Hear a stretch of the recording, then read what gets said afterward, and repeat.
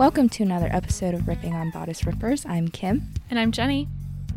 And today we are reading The Heart Principle by Helen Hoang. Yay! Yay! So, I'm really excited to talk about this book just because I've been meaning to talk or do a Helen Hoang episode for a bit now. No, we talked about that right at the very inception of this podcast. Yes. And I will say, spoiler alert, I love this book. Yeah. It was a good time. It was great. But the synopsis, which Jenny will be reading very soon, is a little deceptive. Sure is. And first, you said it was a good time. Would you say good? Okay. But we'll get into it. It was a good book. Yeah. A mildly stressful time at certain moments. For sure. So let's just jump into it. Jenny, give us the synopsis. When violinist Anna Sun accidentally achieves career success with a viral YouTube video, she finds herself incapacitated and burned out from her attempts to replicate that moment.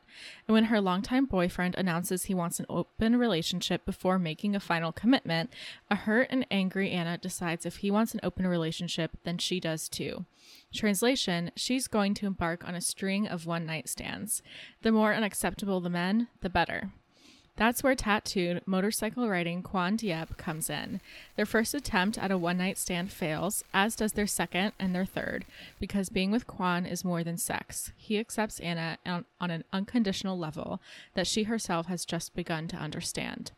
However, when tragedy strikes Anna's family, she takes on a role that is ill-suited for, until the burden of expectations threatens to destroy her. Anna and Quan have to fight for their chance at love, but to do that, they also have to fight for themselves. Yeah, I mean, it's all there. More or less all there. I would have appreciated just a little heads up, because in my opinion, this book was light on the romance, heavy on the character development. Oh, yeah. I mean, still definitely had all the elements of a romance, just... So, the string of one-night stands, there's no string. There is no string. It was just that one dude. Yeah. And also makes her seem badass, almost Yeah, and we'll get to it. Yeah, which the cover does as well. It makes her look super assertive. Which she's not. This hot Asian lady wearing big black sunglasses, a little smirk on her face on the cover, and Anna is just the babiest of babies. Baby.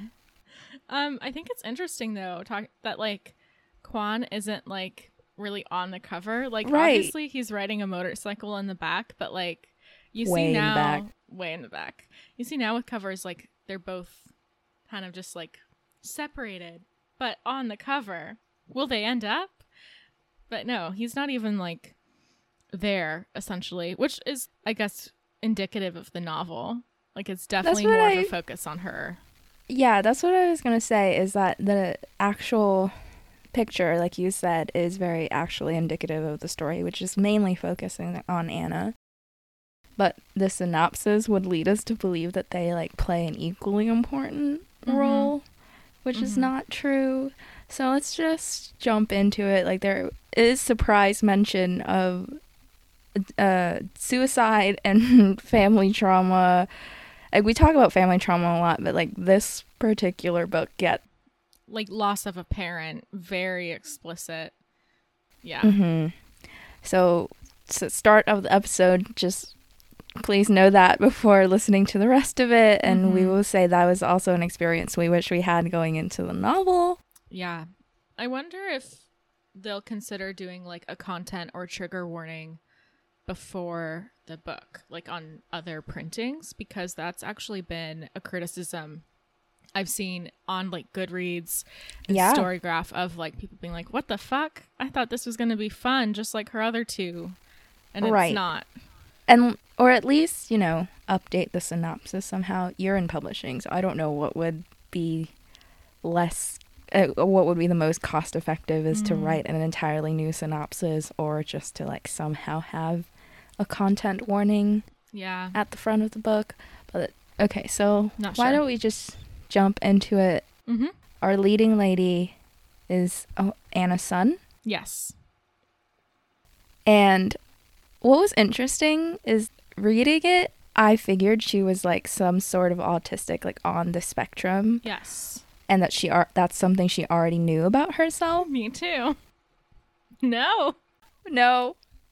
So Anna is very shy, very she's very introverted. Yeah. She plays by like social rules. Like, if this person does this, then I should respond this way and smile in the way that like makes my eyes crinkle, and then that's a good interaction. Right. So those were all of the hints of like, okay, she's masking all the time. Mm-hmm. And she was so aware that she's masking all the time that I was just like, oh, okay, she, a woman living with autism, or an autistic woman living her life. Cool. Yeah. Chill. Not the case. No. Girlie is going to therapy because she cannot. So, as the synopsis said, she became viral by playing this like unexpected solo at a recital that got really big on YouTube. This happened before the novel starts, so we didn't actually experience that with her. And then because of that success, she kind of like got in her head, and she's just like, well, millions of people now expect things of me. And now she's in a loop. Yeah. And she cannot play her instrument all the way through anymore. Well, she can't play the piece all the way through. So like she'll get stuck at like a specific part, and then she'll just keep going restart. And going and going. Which like I've been there, but oh my God, like reading about it was like so intense. And this, like, music is, like, the only genuine thing about her at the start of the novel, because everything else, as we'll continue to talk about, she does for other people, or she does it because she thinks that is what quote-unquote good people do. Yeah. So music was, like, the only thing that she genuinely enjoyed until she couldn't enjoy it anymore. Right. So we meet her at this dark point. Yeah. And then she's going to therapy. She doesn't even enjoy therapy. Mm-mm. She's in her head about therapy, trying to respond the way her therapist will want her to respond. Yeah. And her therapist, after a while, I like this depiction of the therapist where she's just like, okay, I've taken some notes. I've gathered some things. Here is a book about your diagnosis. Just take a gander, sit with it, see how you feel. So I don't really know, because we've obviously read other books about people with autism. And, we talked about how Eve from the third... Act Your Age, Eve Brown. Act Your Age, Eve Brown. Yes. Got her diagnosis, and they're just like, cool, this makes sense. Doesn't change anything, let's roll with it. Versus Anna, who has a completely different reaction. And, like, I don't really know if one portrayal is more authentic than the other, because I'm sure every autistic person has their own journey with that. Helen Huang and Talia Hibbert are both on the spectrum, so I'm assuming that they've like taken from their own experience with that. It was just interesting to me, because I remember her freaking out at first and just like, surely not, and then immediately like up into the next paragraph being like, yeah. But actually... She's like, well, now I have read this whole book on a bench right outside my therapist's office. And now I'm fully into the diagnosis. And I agree. Which is great to, like, feel seen and feel, like, finally understood. But it was a whole 180 real quick. Because in the office, she's like... Real quick. Absolutely fucking not. Bye. Not in those words. Right. Yeah. Yeah. Just deep rejection of it, and then, like, she reads it on the bench. But I guess, the book's already long enough. Helen Huang probably didn't feel the need to, like... Yeah. Drag that out for several more pages. Right. It got to the point really quickly with that one. Yeah, so she's diagnosed... Well, she says, like, the therapist is like, you probably have Asperger's, but now that's been adopted into, like, the spectrum of autism. Yeah, so Asperger's is no longer a thing now. Anna handles things very differently from Yes. how I personally handle things, and she is from she is the younger sister in a very traditionally Chinese family. Mm-hmm. So there were a lot of similarities to my own traditional Vietnamese family that I noticed, where it's just like everyone is sort of because she is younger, there is a sort of expectation in the family hierarchy, which is you just take you're just expected to take the shit that is thrown at you. Yeah. And handle it and like be okay with being disrespected and gaslit because you are younger. And how I handle that is just by being loud and awful, just kicking and screaming. And how Anna handles it is just she's gonna swallow the shit. Yep. And reading that was so intensely frustrating. Yeah, she walks the straight line like as much as she can, even if it hurts herself in the process. She does not stand up for herself at all. At least in the first 2 acts, I would say. And like, there was a point before the diagnosis where she was just like, I need to do this because it is expected and it's fine. And there was a point after the diagnosis where she's like, oh, I am aware now that this is actively not okay. And it is actively hurting me, but I'm still gonna just keep going with it. And I was like, no, wait, but you had the revelation that it was hurting you. Right. But I also understand that, different people handle their shit differently. Yes. And I will say, I keep also going. would like make completely different decisions than she did. And like the way that she reacts is like, oh my God, what are you doing right now? Where like she's just like self-sabotaging continuously. And I'm like, can you just take a break and take care of yourself? Please. And I can't fault her for wanting familial love and good, because she starts the book thinking that like every sort of love, acceptance, gratification that she's going to receive is conditional. Right. Like she has to be good in order to receive that support from her family. Which we find out later that it's not true, at least from her mom. Like her big sister will fucking get to. Oh my God.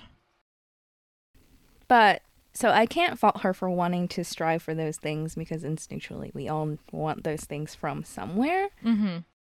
But it's just like after meeting Quan, and I was just like, well, you see now what unconditional love looks like. So why do you still let yourself be treated this way? But again, that's just because I am a different personality than her. Exactly. And it might be like a coping mechanism. It definitely is a coping mechanism to like keep doing it, even though she's hurting, because it's what she's done her whole life. How old is she supposed to be? Like in her late 20s? I thought early 20s, but yeah, maybe like mid 20s now. Mid 20s. So she's like done it her whole life too. So I'm assuming like yeah, even her like not masking with Quan and like being her full self is probably like a lot to do. And she says that it's really freeing, but I imagine like then have like not putting like the switch on again and acting like quote unquote normal is difficult to do. And like even minuscule like interactions, like going out to like the grocery store. Yeah, that's true. But like outside of the like learned trauma response that she has, she's a really sweet, really funny person. Yeah. She has this pet rock that she actively talks to, and every time she mentions it, I thought it was like a really fun and I thought really it cute was thing. so funny. That was like honestly my favorite, not my favorite part of the book, because there's better stuff than a pet rock, but like whenever he showed up I was like, oh, the pet rock, yay. Yeah, because it's not like she was like, oh, like she's self-deprecating about it. Haha, I can't keep anything alive, so I have a pet rock. But then she actively treats it like an actual pet. And it's so adorable. It's so cute. Do I know the pet rock's name? No. I think it's Rock. She named it Rock. Okay. Yeah, so it's just cute little stuff like that. And she watches like David Attenborough documentaries on Netflix over and over again. She's just, you know, a typical millennial / Gen Zer. Yeah. Living her life, figuring shit out. Mm-hmm. Unfortunately, coming from a family where living your life and figuring shit out is not acceptable. Yeah, she's going really through a fucking rough time this whole entire book. But the second main character is Quan, and he really helps her out and is literally the only reason she's able to push through sometimes. And he's great. I love him. He's great. Starting this book, I didn't realize until I was reading it that he is the older brother of the main character in The Bride Test, which I adored that book. They are a Vietnamese family. So the thing Quan is like a very American pronunciation, but because this book is written without like the little accent mark, I don't actually know how it's supposed to be pronounced in Vietnamese. Like I can give a guess, but there are a variety of ways that the A can be accented that will make it different names. Okay. So for simplicity's sake, we're just going to keep calling Quan, but I just wanted to make that note. Because Quan by itself sounds like, I don't know, it could also be like a Chinese or Korean name. And in Vietnamese, you wouldn't hit the Q quite that hard, but I digress. Okay. He is a very tattooed man, which I find super attractive. Lovely. That's So lovely. hot. For him, for And us. so does Anna. For Anna. So good. And just, you know, is the typical, like, gruff exterior, soft inside archetype that we... Manly man out in the outside. And does he do one thing wrong in this novel? No. No. Oh, you know what? He does do one thing wrong. The Grand Canyon run. I was like, sir. That was against himself. Yes, that was quite destructive. But he didn't hurt anyone.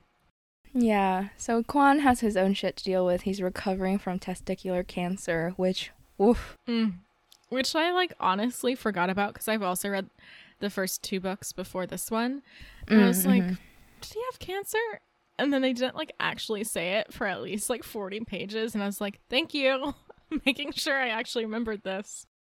Yeah, so the shit that he's going through is because of the testicular cancer. He lost they took a testicle. And he didn't, like, want a prosthetic. So now he is, you know, just living his life. One testicle. Yep. And it was a really big deal in this book. Yeah. And I know it's tied to manhood in like so many ways. It's just like getting a mastectomy wouldn't mess with your like self-image, and I understand that, but it like, does because not I'm work. not a man, I'm just like, it's fine. You have one ball. Well, We don't really. also, I don't think it like worked that much because even though Quan has his own chapters, like most of his introspection is about Anna and how she's doing. Yes. Like he does not have any sort of introspection about like his body image and like what this actually means to him. Like he'll have some like lines here and there, but like most about not of his being chapters a man anymore. Yeah, most of his chapters are fully dedicated to like Yep. him and Anna or Anna. Yep. So like there's not much to go on of like the deep feelings he actually feels, so he couldn't like get into that sense of like shame or like weakness that he seems to have that just like wasn't fully parsed through in the book. Yeah, I agree. Because it would just be like a line here or there about. Because, okay, the other thing is, because of both of their issues, the build up to the actual sex scene. Fantastic. Oh my god. It was fantastic, but it lasted for fucking ever. So long. Yeah. And so there would just be moments where it's like, he's really hot, he's really horny, and then all of a sudden he like gets into his own head about not being a complete man and not being manly enough, and Anna is just like, what? you're so hot, please just, it's fine. Like, But she doesn't communicate well because she's so flustered, so she's just like silent. I'm like, girl, affirm him. Yeah, so that's us as readers. We're just like, oh my god, please, just talk to each other. Yeah. Like, you're both so horny. So, How are you both not also recognizing that the other person is just as horny as you are? Yeah. Yeah, they always like doubt each other's affection early on. And I'm like, y'all are talking about how fucking gushing wet she is. And you're like, but will she like it? Like, sir. Yes. Sir. She's actively liking it. Nothing changed. Yeah, so those are our two main characters. And the secondary characters, there is the main villain, Priscilla. Fuck her. Helen Hong really chose the right name. Sorry to any Priscillas listening to our podcast. I'm sure you're a lovely person. You're wonderful. However, bad.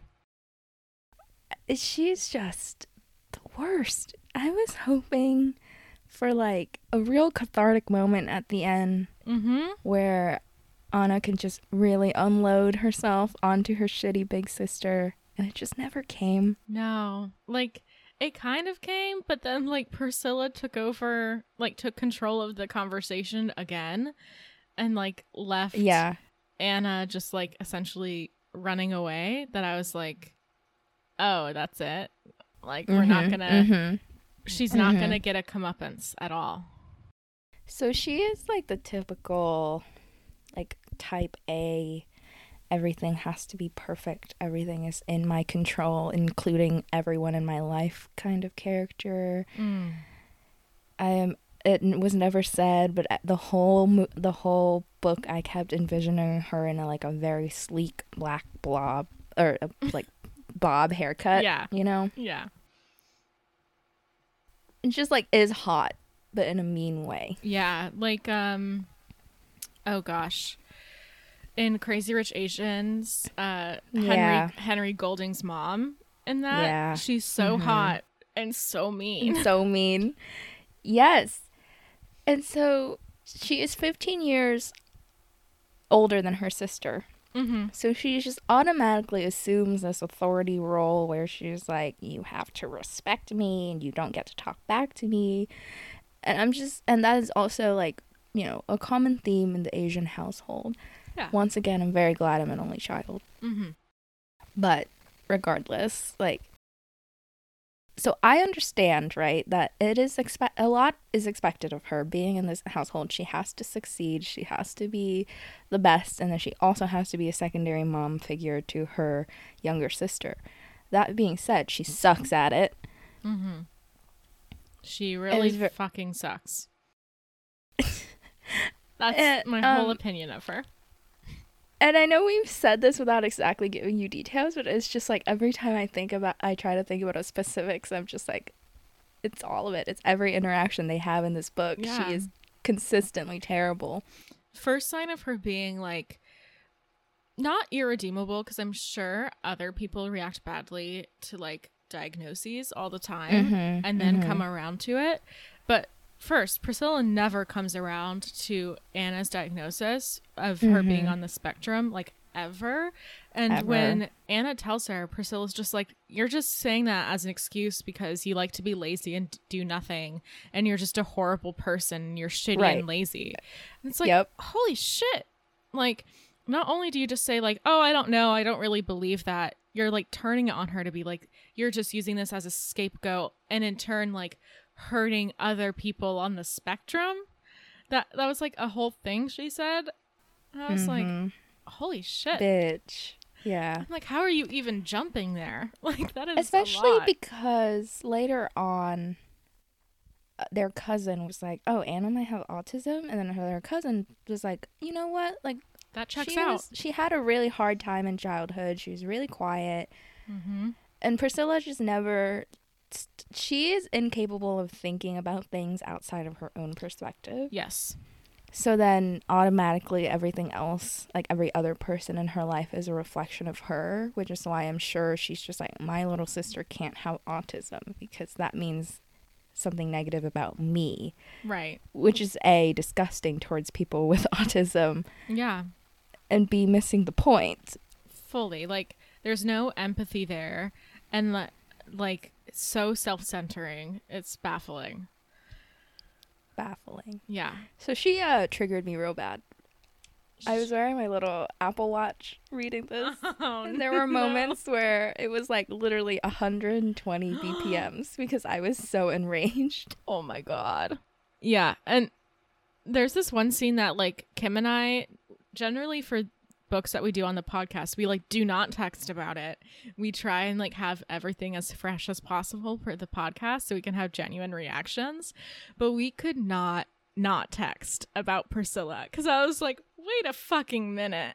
And there's a moment in the third act where both of us were just like, we had to stop, we had to take a break and set it down and come back to it because it was just making us like so angry and frustrated. Yeah, she's not a real person, so I don't have to be empathetic and understanding towards her. I fully wanted her to get struck by a bus, like, in this novel. Like, I'm sure it wouldn't do Anna any good. Like, she would just, Anna knowing her, would just pile on that guilt to the other guilt pile that she already has for herself. The guilt pile it would have been it would have been cathartic for me as a reader. Please. I'm like, instead of throwing your fucking violin down the stairs, just like give your sister a little push. And I'm like, but don't caretake for her because that was not well suited for Anna at all. Just send her to the hospital. She needs to go. Okay. And then there was Julian, Anna's ex-boyfriend. God, I forgot about him. Sleazeball of a person, fully taking advantage of her. He's just a very, like, average guy from a well-to-do family, therefore is successful. Yes. But it's, like, so fucking gross. Like, normally he's irrelevant. Like, when you brought him up, I was like, oh, forgot about him. When I was reading the synopsis, I was like, oh, I forgot, like, Julian did that whole open relationship thing, which is literally what starts the plot. Because he's just, like, not in my mind at all. But whenever he, like, came up, I was like, it's like that skeevy guy who just gives you horrible vibes, and he's, like, all about himself and well-to-do, and it's like, are you even intelligent? Or are you just privileged? Correct. Yeah. Yeah. So, and it wasn't like, you know, so a lot of rom-coms start off with she's dating someone and clearly they both lack chemistry, but they're just willing to forge on forward. But it's like the guy is like mildly incompetent but not actually that bad. Yeah. No, not in this case. Julian is just fully shitty. Awful. So he's just like, I don't want to say that he knows that Anna is autistic, but he knows that Anna is different. Right. And instead of trying to understand her, he uses that knowledge to, like, do whatever he wants in a relationship. And manipulate her and So the scene that opened up very quickly was like he pops back into her life. They go for a dinner. She didn't actually want to go to dinner. And then fucking the blowjob. Oh my god. So it was horrible. It was horrible to read. I was like, it was horrible to read.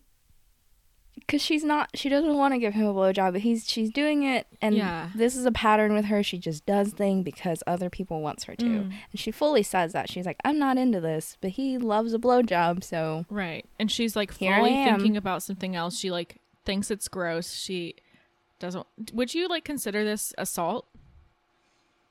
Right. Like, I don't know. It's definitely non-consensual. And I think it's, if not assault, definitely coerced. Yeah. Because everything he does is coercive in this novel. Yeah.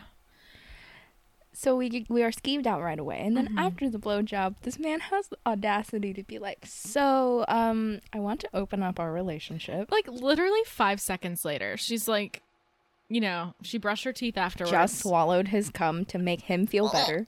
Horrific. Right. Ladies. No, you don't need to. And then, like, comes back after, like, brushing her teeth, and he's like, so I want to have sex with other people? And it's like... Because, yeah. And then she, of course, very understandably is upset, but also, you know, is like, well, does that mean I get to sleep with other people? And The motherfucker said, "Oh, but you're not going to." It's like, I know you. You're not a girl who does stuff like that. Yeah, he said she doesn't like sex. And I was just like, that says, I don't know if he's white. I don't think he is because No. of later interactions in the book. But He comes off it says so a white. lot. It says a lot about like a man's unearned confidence, where they're more likely to believe that their partner doesn't like sex than to believe that they are not good at it. It's so Ben Shapiro vibes. Like that fucking headline from earlier this year when he was like talking about how his like wife or partner like didn't get wet during sex. And I was like, Yeah. sir? In response to the iconic Wet Ass Pussy by Cardi B. And I was like, really? This is the discourse we're having. Yeah. Like obviously there's people who have like medical conditions who can't, but odds are he's just fucking bad at sex and will not admit it. And there are asexual people out there who doesn't like sex, but that is something for that person to say. Yeah. So, and Anna has never once said, I am asexual, I don't want to have sex with you. He just assumed it because she doesn't want to have sex with him. Yeah. It sounds like he fucking sucks too. Like she's like going down on him after like he coerced her to, and there's like no indication that he'll do anything for her. Nothing. I'm like, ew. She said at a later point, she's like, the few times we do have sex, it just like stuff is happening. He enters me, and then eventually my body just warms up to it and lubricates. Ugh. And I'm just like, oh, that sounds like it hurts. Yeah. And it doesn't sound like they're using lube at first either. Of course he wouldn't. He would not. Would insult his manhood. So again, it's Anna's fault for some reason. Fuck. Helen Huang wrote some really great villains for this book. Yeah. Like Priscilla is top tier, but like Julian is the little henchman that could. No, literally like Disney villain style, because Priscilla was the one that like set them up. Yeah. Like whenever we talk about Priscilla, like my mind is automatically thinking about like the evil stepsisters in Cinderella. Yeah. Yeah. So, and then, there are her parents. And there's Kwan's best friend, Michael, who just acts as the best friend in every rom-com. Yeah. And is Michael there to support him. Yeah. Be like, you're doing great. I love you. To show like someone has a support system. Right. But Michael was the male love interest for the first book in the series, The Kiss Quotient. Oh. And his wife, Stella, is the love interest in there. I gotcha. Or the main character. Because I've read Bride Test and I read this one. I have not read Kiss Quotient. Yeah. That's why he like shows up so much. I gotcha. It's like, why is Michael here? I will say, given that Kwan is supposed to be the second main character, I wish there was a little bit more Vietnamese representation. But readers, if you're looking for that, I will say Bride Test has a lot of it. It does it a lot better too. Like, and it's so much more focused on like family as well, and those like family dynamics where like Kwan is supposed to be like super close with Kai. That's his name, right? And like Kai's barely in here, like maybe 1 or 2 scenes. That's it. It was which felt odd. It did feel odd, and like because Kai is also autistic, you would think that it would come up more. Yeah. Because Anna is visibly upset with this diagnosis, or at least like is unsure about this diagnosis, and when she shares that with Kwan, I expected Kwan to be like, well, my brother's also autistic if you want to like compare notes. Right. Like I thought they would like meet up, and Stella from the first book is also on the spectrum. So I was like, oh, are we gonna have like a cute scene where like Anna feels like she has a community and she's supported? No. Sister is all alone. And I mean, like, I understand it, right? It's that thing where it's just like, oh, my friend's Asian, do you know each other? Like, we don't want to do that. But it's just like Anna was literally telling him, I'm unsure about this. It feels right, but I'm also being gaslit by my horrible sister into thinking that maybe this is not it. So I feel like it would have been very helpful to be like, well, I know an actually autistic person. So if you want to chat, he can probably like tell you that it doesn't take anything away from his struggles. for you to accept a diagnosis to alleviate that fear. Yeah. That stupid ass thought Priscilla put into her head. Not your diagnosis hurts actual people with autism. What even is that? It's like, how do you think other people found out about their autism? They also got diagnosed. Yeah. Also, like, actual people? What does that mean? Ew. So gross. I feel like this whole episode will be us, like, then mentioning Priscilla. It's been 37 minutes of just dunking on Priscilla, but I hate her. I hate her so much. I was just going to say, the 60% of this book that was about her around her shitty family was very stressful, but the 30% where it's about her and Quan figuring out their relationship was really cute. It was wonderful. And it was, like, my favorite part of the book because obviously I came here to read a lighthearted romance. And while this is not lighthearted, nor would I confidently say this is a romance, that part was really great because Helen Hoang is a romance novelist. Yep. And is so fucking good at writing. Like, the entire time I was reading this, I was like, okay, this isn't what I thought it would be, but she's so good at, like, evoking emotions, even if it is, like, anger and frustration.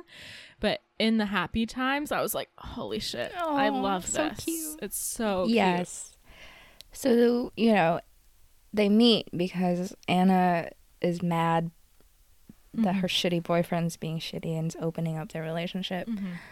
And then he accidentally texted her when he meant to text the girl that he's left with. Fuck off. So she was like, okay, I'm going to set up this dating profile. Yeah. I honestly would have loved to see Anna's dating profile because I think it would have been so pure.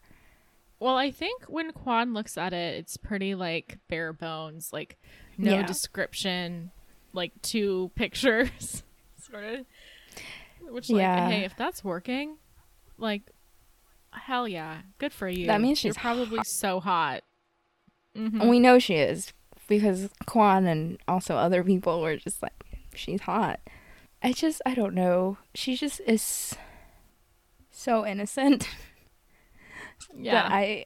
That when she said, okay, I'm going to put a profile up and very clearly indicate in the profile that I'm looking for a one-night stand, my haunches just kind of goes up.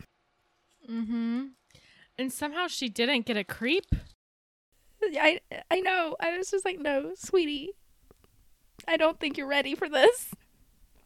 I know. I'm surprised, like, the book didn't go into, like, oh, these fucking creeps are messaging me and, like, Quan's the only, like, good guy in this bunch or something like that. It was more like she started messaging Quan and that was it. And even when they were, like, together, she sometimes accidentally messaged other guys because the app wasn't confusing, but we didn't, like, hear anything about the other men. It was, like, all about Quan. So I would assume she like, essentially stopped talking to any guys once she met Quan. Yeah, well, we also, like, we did see a couple, but it wasn't creepy. It was just, like, not gonna go anywhere. It was just like the haha, what you doing kind of messages. Oh, wow. Forgettable. To the point I forgot. Very. But Quan similarly set up his dating profile because he wants to hook up with someone just to get the first time over with. The first time after his cancer. After his surgery. Yeah. Which, you know, good for you if that's how it's going to work out. But Quan should have known that he was so intensely insecure about some girl, like, looking just, like, being put off by his body. Then why would a stranger be the best avenue to do that with? Because you need trust. That's the whole point, then. If you're feeling so vulnerable, then do it with someone you trust, which obviously he trusts Anna by the time they, like, actually have sex. Yeah. But yeah, one night stand Quan? Was that the best option? He doesn't know. I don't know. He's like, I used to be good at sex and I'm sure I am again, and I just want to prove it to myself. God, he's so hot. So hot. The descriptions about how good he is at sex, I was like, please don't do this to me. Stop it, Helen. Don't do this to me if you're not going to pay it off within the next paragraph. It was Because not. it dragged on for quite a bit. Did you not like how long it took? No, I liked it, but it was still like, you know, Yeah. why am I sexually do. frustrated in the middle of my clinicals right now? I see. It's like, I'm supposed to be drawing this person's blood, which is supremely not sexy. That's true. It did amp up for, it was amping for a while. I will say, so given that, you would expect there to be a little bit more angst about like, oh, we said we'd just be one night stands, so even though I like her, we're not gonna be anything. There really wasn't No. that much. There was a little bit of it, but then Kwon was just like, this is dumb. Can we date? And then I was just like, sure, okay. Yeah. And that was that, and they're dating. And I was like, oh. Given the synopsis of this book, I thought that was going to be like the central conflict. Right. It was like, I don't know if he's actually into me or if he's just doing this for sex. But no, it was like resolved in like 2 chapters where she was Right. like, I like talking to him. And then Kwon would talk to Michael, and Michael's like, that means you have You a like girlfriend her. if you've been on multiple dates. That's a girlfriend. And then the next chapter, they were official, Yeah. which was lovely to see. It was refreshing, but then it made me nervous because it was, like you said, it was like the next chapter and there was another 2/3 of the book. And I was like, Uh-huh. wait a second. What's Yeah. happening? They're together and they're happy. Right. Ominous music starts playing in the background. Yeah, it's like, oh wait, these 2 people aren't going to have a miscommunication trope. That's not what the whole thing is. It's like, actually, the plot is death, grief, depression. So they start messaging on the app. They watch a nature documentary together. Cuties. Adorable. And then, you know, they're like, let's meet at this bar because that's what one night stands do. Mm-hmm. And so when he does show up in his motorcycle, Hot. and leather jacket and tattoos on his neck, she ran into the bathroom. She's like, oh, fuck, he's hot. She was like, he actually looks like he does on his profile. And Can't she do got it. so overwhelmed. She hid in the bathroom. I don't know why, because normally I like cringe at moments like that because I was just like, I would die. Mm-hmm. She pulled it off. But it was adorable because It like she was. leaves the bathroom and like runs into him. And he's like very sweet and understanding, which I think Yeah. other guys really wouldn't be. Would not be. He has like a great amount of empathy where like I think the normal reaction would be like, what the hell? Like, why'd you stand me up, and like getting angry? And when he sees her, he's just like, are you okay? Like, Maybe she just looked, like, it was just obvious the amount of terror in her face that he was just like, oh, it's not like she saw me and was like, ew, gross, I'm gonna go hide in the bathroom. Like, clearly she's like dealing with something. yeah. And he's so patient too, because like he's like, do you want to get out of here? And then they like have their first attempt at having sex, and she like totally freezes up.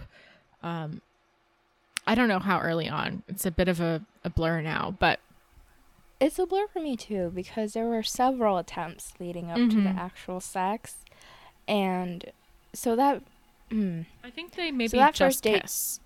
that first date didn't happen in person. So after she freaked out, Mm-hmm. he was like, and she runs off, and he texts her when she gets home and was like, hey, are you okay? I'm worried about you. Right. So the first text happened via phone, where they both just watch a movie separately, Mm-hmm. but together. Yes.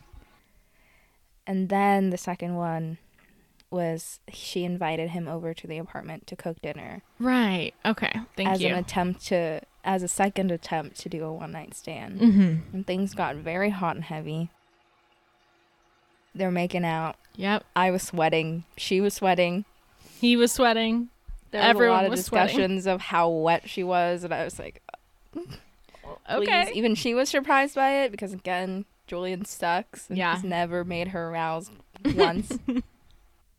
And she was just like, what is this feeling? I'm like, Girly. hot. I was like, it's called horniness, sweetie. It's like, you're ready for sex now. Like, your body is prepping itself. It's prepping itself, and he's fingering her, and he was like, show me how you want it. And she can't talk about it. Yeah. She's like so intensely, not innocent is the wrong word, but she's No. so like She's just not the kind of person that is going to openly talk about sex. Well, she's very private in general. Like, Private. doesn't have like many friendships because she likes right. her circle small. But I also think there's like a sense of shame as well that still came from her diagnosis. That's like, oh, well, this is now like weird what I do, and that's not normal. So then like he won't understand this. So I should just not mention it. Right. So that was hinted at a lot, where he was just like, show me how you like to be touched. Which, dudes and like, gentlemen and ladies, is a great question to ask your sexual partner. A+. And he was like being very pragmatic about it, where he was like, well, if you don't show me, I'm not going to know. And I want this to be good for you. And she made the mistake of saying, well, it's fine. It's never good for me. Yeah. And he interpreted it as, oh, fuck, she's just like, pity. This is pity sex, and she just wants it to be over. So then he gets upset, and then it, yeah, when really all she's saying is that, like, no one has ever prioritized her in sex before or pleasured or her. in anything. Yeah. Ah. Baby. No. But they quickly resolve that. But as quickly as that tension builds up, Helen Huang just knows how to pull the rug right out from under you. Because I was like, wait a second. What? What just happened? One page and it's like a 180 situation. Like, so does he end up leaving, or do they like talk through it?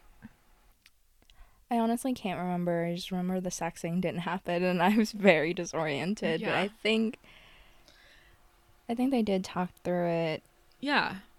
I never like remember them leaving things on a bad note until that third act conflict.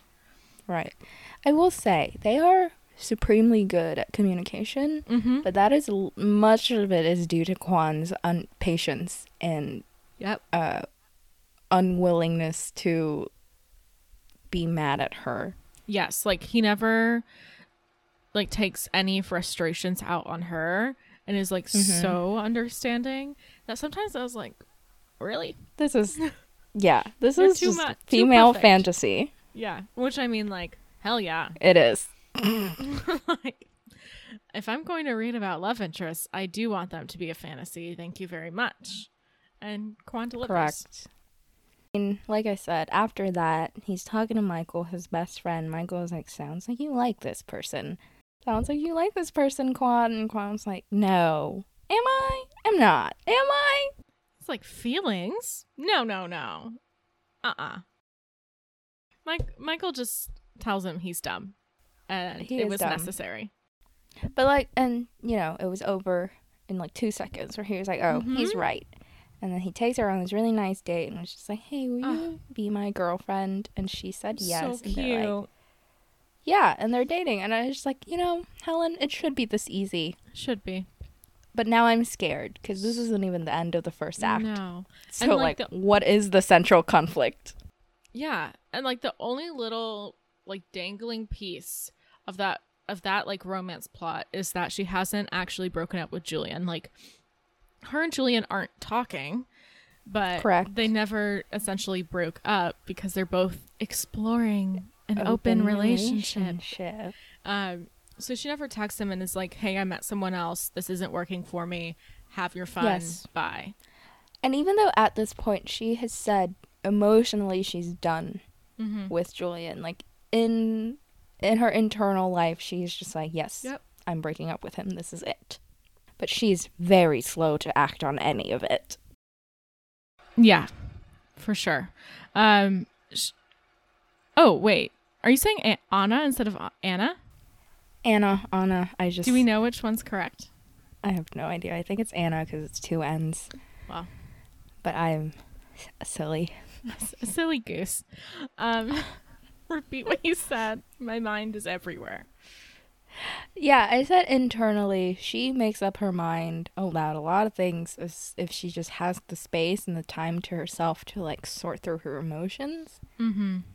Because we see that happen with Julian. We see it happen with her family, where she like can process the information and it's just like, and comes to a conclusion, a definitive conclusion about it right away. Right. And she's like, I know what I want, but she won't but she take the just won't steps. act on it.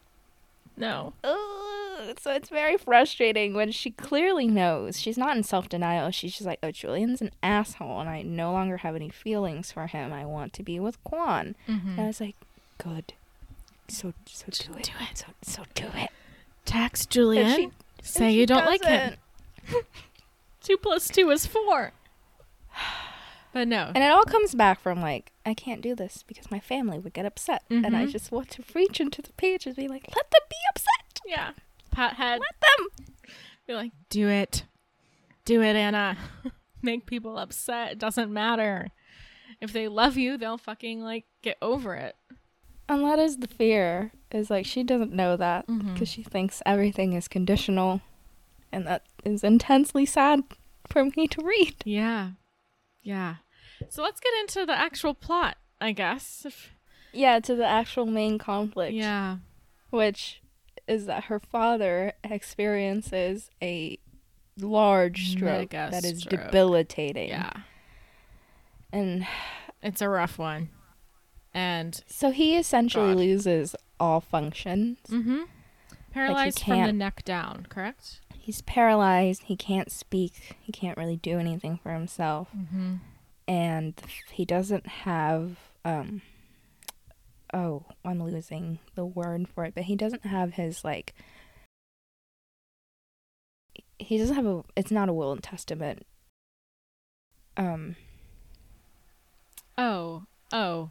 They're just unsure what his wishes would be in this situation. Yes. He didn't, like, write down, like, if I get hurt in this way, if I'm severely injured, this is what you should do. So they keep him on, like, not life support, but it basically is life support. Yeah, so then the power of attorney falls to fucking Priscilla, and I understand this desire. Just because she's a villain does not mean that all of her wishes come from an evil place. So I understand where she's just like, no, Dad's going to get better. We just have to do everything in our power to make sure that he does, even if it's awful for him. Right. And, like, she believes her dad is, like, still there. And not to say that, like, people who are disabled or nonverbal, like, aren't there. But right. This is from, like, a family who doesn't know how to, like, do effective caretaking and make it sustainable. And they also can't communicate with him. So there's no way of knowing what he wants. Yeah. And it just makes everything so difficult. And it was made very clear in the book that this is a medical situation that is not recoverable. Like, it's not going to, there's no end in sight where he's going to wake up one day and be able to regain all of his functions. So to sign on would mean to, like, support him until the, like, rest permanently of his life. This way. Yeah. And that's fine. That is what the person wants. But, like, they don't know. And in order to do so properly, and it's made very clear, you need some sort of professional help. Oh, yeah. But for some reason, Priscilla is just like, no, we're his family. Yeah. We're going to do it. And there is, like, commendable strength in that if everyone in the family is, like, okay with it and that's what they want to do, because it's, like, all about communicating with your family that, like, okay, this is what we're doing and we're going to, like, recenter our lives around our injured family member because we all, like, want to and we can see ourselves doing it long term. But Priscilla doesn't give anyone the space of, like, I can't see myself doing this. I need someone else to, like, be coming in and helping so that I could still, like, effectively be here. It's just like, nope, you have to work 8-hour shifts. And even on your, like, shifts off of caretaking, you're still in the house helping everyone. So it's essentially like 24/7 care. That you're not trained for. Right. Because nursing and nursing assistants, hard fucking jobs. With a lot of necessary training, both, like, for the skills that you need to tube feed somebody, to change them, to bathe them, but also just, like, the mental fortitude that you really need to want to do something in order to get through that. And it doesn't say anything about you if you can't. Right. Like, it doesn't say anything, because Anna has this like internalized thing of like, oh, I'm having a hard time with this, which means I'm a terrible person. Right. And obviously not. Like, I have been there with, like, my mom has had like several surgeries that have like made her like bedridden for at least a week, and then for like the next rest of the month, like very slowly getting up and like doing exercises and stuff. And essentially, like, it was while my sister was in college, so it's like no shame on her for like not physically being there because she couldn't, but it was me and my dad doing it. And that's like horrible, because you when you start to feel like ill will to a person who is injured, and you know that like you're the only one who can help them, it's there's a specific shame of like, because I'm thinking bad thoughts, this makes me a bad person, which isn't true. It's just you're not equipped to do it. Yeah. And right. Like, it's definitely like a skill set and like a training that has to be done to like be on and be nice and like super lovely to someone, even if they're like pissing you off, essentially. Right. Yeah. And Anna realizes fairly quickly that this is something her dad doesn't want, because he manages to like muster enough strength to... She is alone in the room with him trying to tube feed him, and he like grabs her wrist and manages to mutter the word like stop. Right. And then she looks at him, and it clicks in her brain right away that is like, he doesn't mean just stop doing it in this moment. He just means like, stop, I want to go.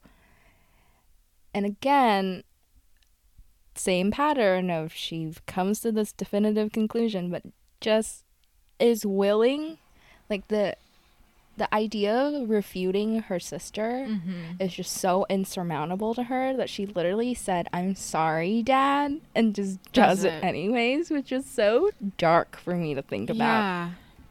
It's like taking away like the dignity of the father in that moment, like what little agency and dignity he has left in his impairment. And she knows it too, and she's so torn up about it. I was surprised that she didn't like go to her mom, at least, because her mom seemed to be like much more understanding than Priscilla. That if she was just like, look, Dad did this, I'm like, what do you think it means? I think it means this. And I think maybe then that like that having that like backing up, her going to Priscilla would have not been as much of a shit show, because she tells Priscilla, and Priscilla's like, what, you want to kill Dad? You want to be the one to like murder your father? Murder our father. Oh my God. Yes.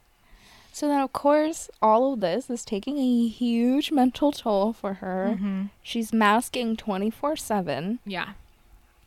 So we see it manifest in like, she is barely sleeping. She has night terrors. She wakes up sobbing. And so Kwon is trying to be a good boyfriend and be there for her. Yeah. And he shows up to their house because their mom has cooked this family like a huge assortment of food. And I love this moment because it's just so like specific. And it's like, it's not a recurring thing. It's just like a short moment, but I really appreciate it because it's very true to life, where Anna's family is Chinese and very, very wealthy. We're talking like marble flooring. Yeah, what the fuck? Vaulted ceiling, like mansion in the hills, sort of rich. So Kwon comes over, and and this is where the pronunciation things comes up, because his mom's like, Kwon, like trying to figure out his ethnicity. So when he says, I'm Vietnamese, she gets this look on her face, and I was just like, the inner Asian beef.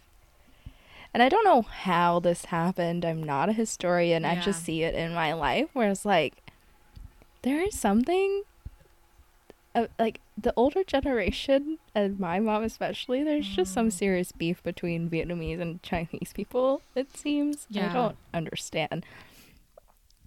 But I just appreciated it because I was just like, okay, yeah, this is very real. And it reminded me of the comedian Ali Wong. Yeah, Ali Wong. She made this joke where she was like, yeah, I'm half Chinese and half Vietnamese, so I'm half fancy Asian and half jungle Asian. And like Vietnamese is the jungle Asian part. And I was like, Yeah. Is that Right. like how And then- it's like that's like the stereotype or like the Yeah. okay. Yes.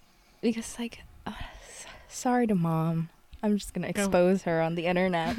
But she'll say things like, you know how Chinese people are, and I'm like, do I? I don't. Like, what? And she's like, oh, they're just like stuck up and like they have money, so they think they're better than us. And I was like, alrighty. Okay. Alrighty. Okay then.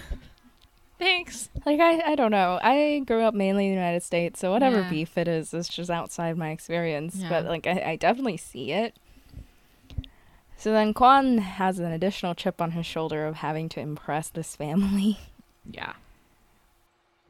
Yeah, it's not going well either because, like, Priscilla's just a bitch 24/7 to everyone. And her mom and, like, Anna's mom just seems, like, also very protective. Like, this is my family, no outsider situation. But And they all have their heart set on Julian because he's a Harvard graduate Yeah. with an MBA. No, he sucks fucking ass. And he sucks ass. But the mom did warm up a little bit because the food was so good. Or at least, like, Priscilla Yeah. says thank you. It's something like that. But Right. there's a But they don't take him seriously. no. And there's, like, a strong sense of, like, oh, this is just a fling. He's unimportant. And you're going to have your fun with him and be done. Yep. So, of course, this takes a mild strain on their relationship because not a lot of time to, like, go have fun with each other when one is severely depressed and the other is just like, I just want to be here for you. But to be there for you means to, like, be away from you. And it's just Yeah. chaos. And then it comes to a head when we're going to jump forward a bit because Yes. It's just chapters and chapters of, like, her father not doing well and Anna falling deeper into a depression. yeah, she gets one weekend off, Mm-hmm. and so they get some quality time. They have sex for the first time, which was great, but they did it in the dark. Yes. And she still did an orgasm, or like came very close, but not almost, because she still won't show him what Well, she needs because she thinks it's so weird. I think she did orgasm, but that, like, he couldn't do it to her. He like guided her hand down to, like, masturbate while they were having sex so that she could orgasm. So I enjoyed yeah. that scene. Like, that was a very cute reprieve that we very much Desperately needed, and I think Helen Huang knew that. Yes, she hit it right on the money with that one. No, their sex scenes were super hot. Said it was, like, best sex of her life for Anna, which is amazing.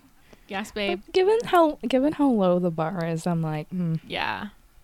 how much does this really say? Yeah, but it seems very good.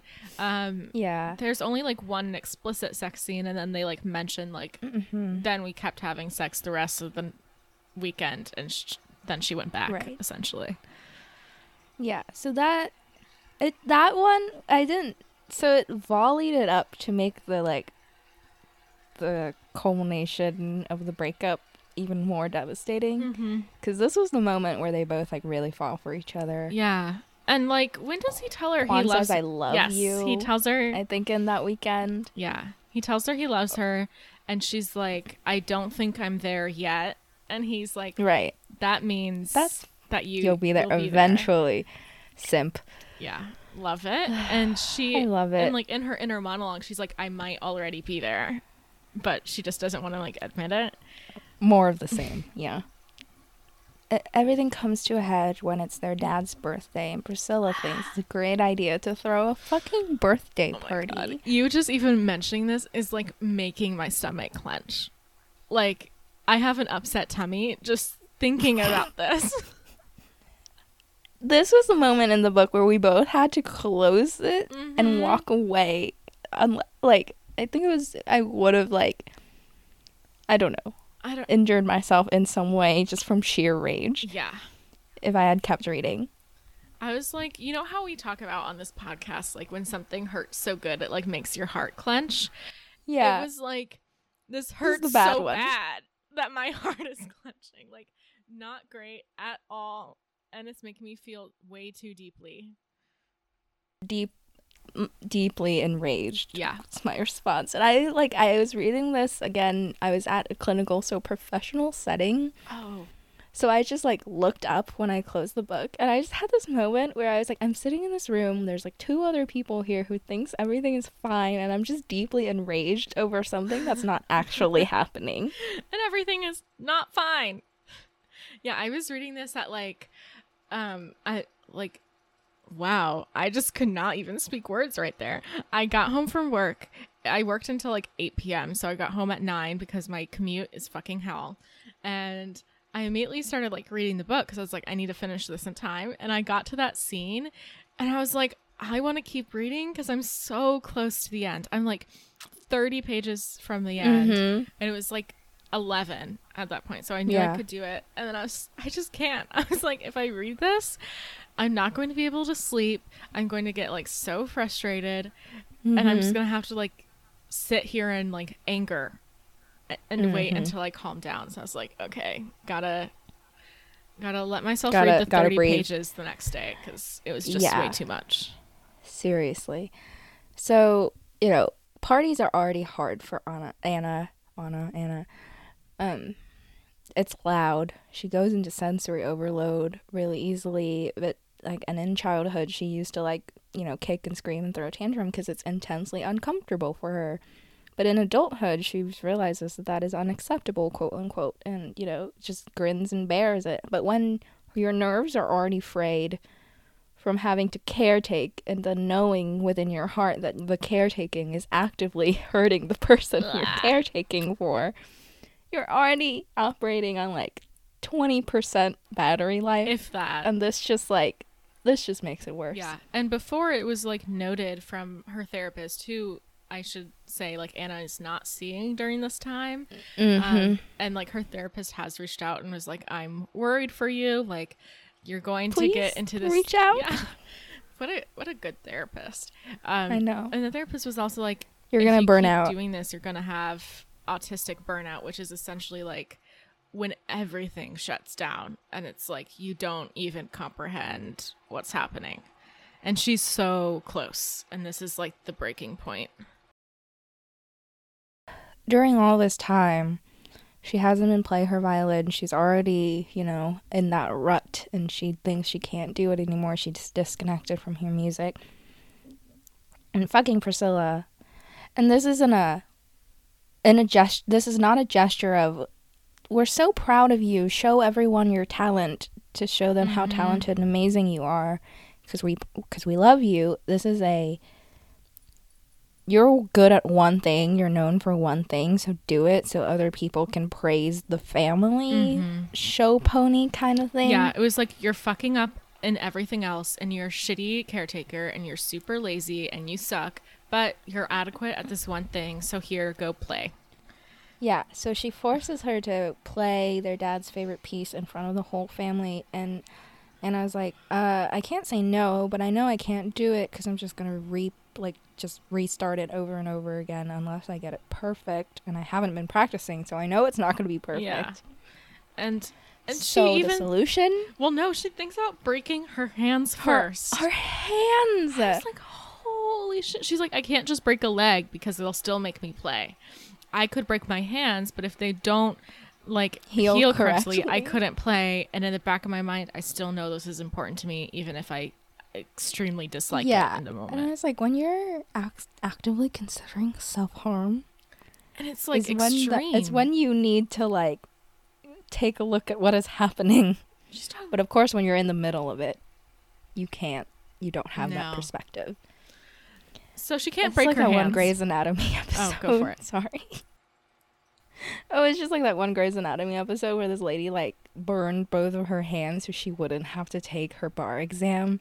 And Katherine Heigl was like, I think she's doing it on purpose. Oh, I don't remember that. And the end of the episode, they make her go to psych, and then we don't see her again. Of course whatever. Not.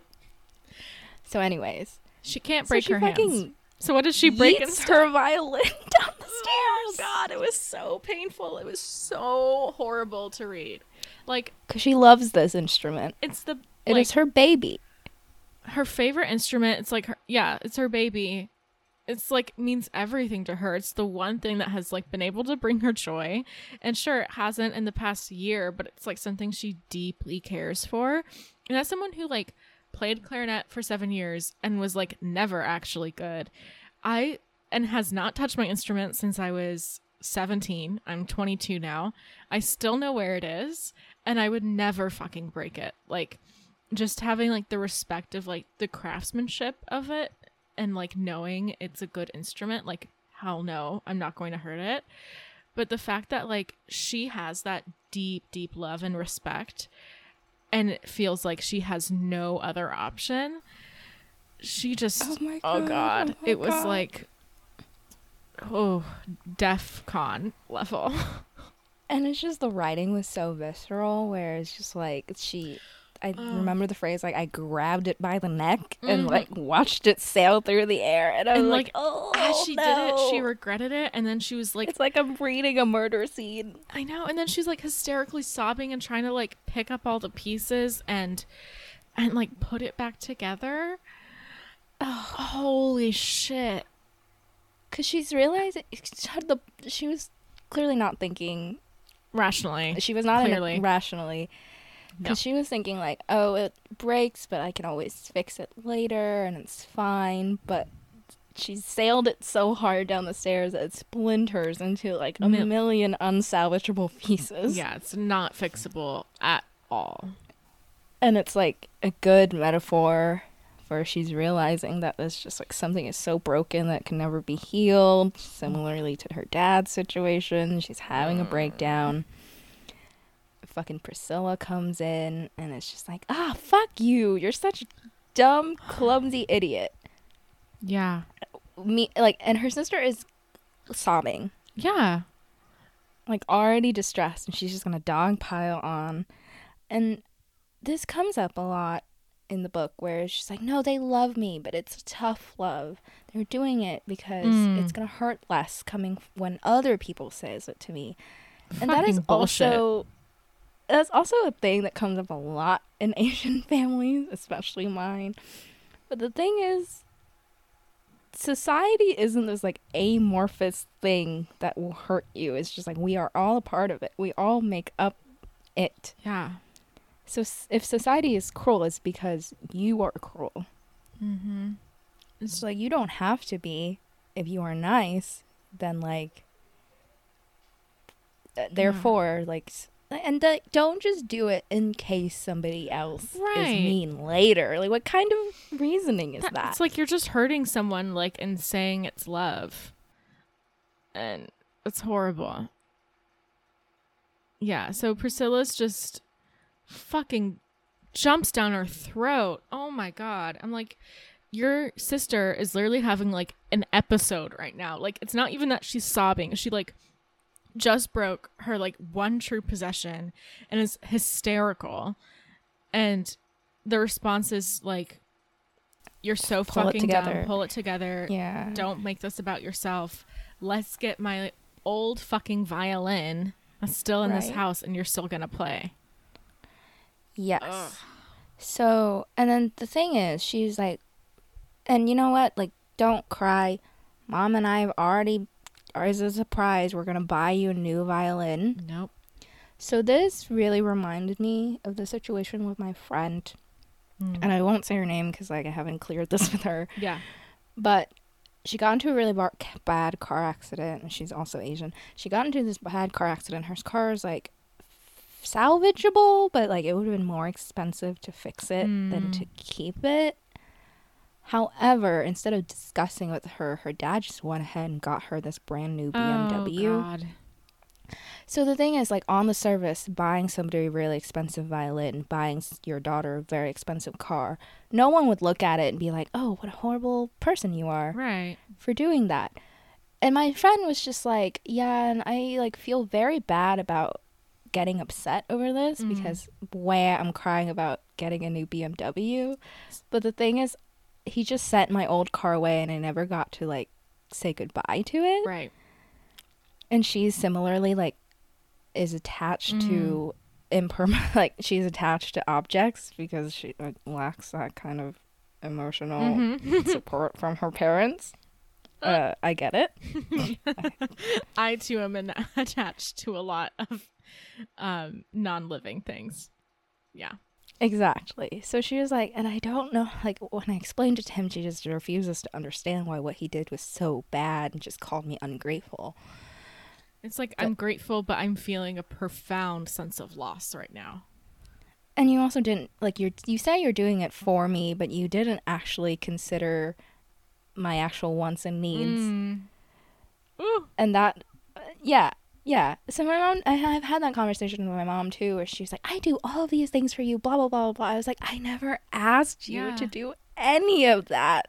Yeah, no, I was in a very similar situation literally just last week where I was traveling to Boston and I was meeting my parents up there for a funeral. And my dad was like, well, you're going to like get a ride from this person who I've never met before. And it's just like a family friend of a family member I haven't talked to since I was like 13. And I was like, no. I was like, please just let me do it the way Figure it out. I want to, so I feel comfortable. And he just like absolutely refused. And then my parents put their foot down, and it was like a whole thing where like I couldn't say, like articulate it. I was like, I know I'm upset and I don't know why, and I didn't figure it out until like the day of. Yep. And then there's like nothing you can do about it because like you've already made the plans and it's already set in stone. Right. So. And on the surface, it always seems so silly. Yeah, it's like why are you being ungrateful about me setting this up so you can be with someone safe? And if they're manipulative, they'll use it. They'll spin it that way too. But the thing is, like, I feel like this isn't unique, especially to people in their 20s who have like just tasted what living on our own is like. And then having to come back, and then your parents have been your parents for 20 plus years, so they're used to just making decisions for you, and they are always shocked when you're like, hey, I want autonomy. Right. It's like I'm living in fucking New York City. This is like my first like true feeling of being away from home, because I lived 40 minutes away when I lived in college. And then I was like, damn, and they're still like reeling me in from like states away. So I get it from both sides, but it didn't make it any easier to read. No. Especially because Priscilla is so unwilling to like see it from anyone else's perspective. Right. Like at least my dad will apologize even if he doesn't understand what he's apologizing for. I'll just be like, okay, I'm sorry. And literally that's all Anna wanted. Yeah. Anna's just like, can you later she's like, can you just apologize for how you talked to me? And Priscilla's like, and no she was fucking like, way. You suck. Just because, she literally was like, you're younger, so that means I can't do anything wrong to you. No. No, you do a lot of things wrong, and it's all in this book. So in that moment, she finally just snaps, and she's like, no, I'm not going to play. Yep. And it's good. It was, yeah. So Priscilla flips her shit. She's like, what do you mean you're not going to play? You're being such a spoiled brat right now. And then the whole family comes rushing in because, like, what else would make this situation worse? Yeah.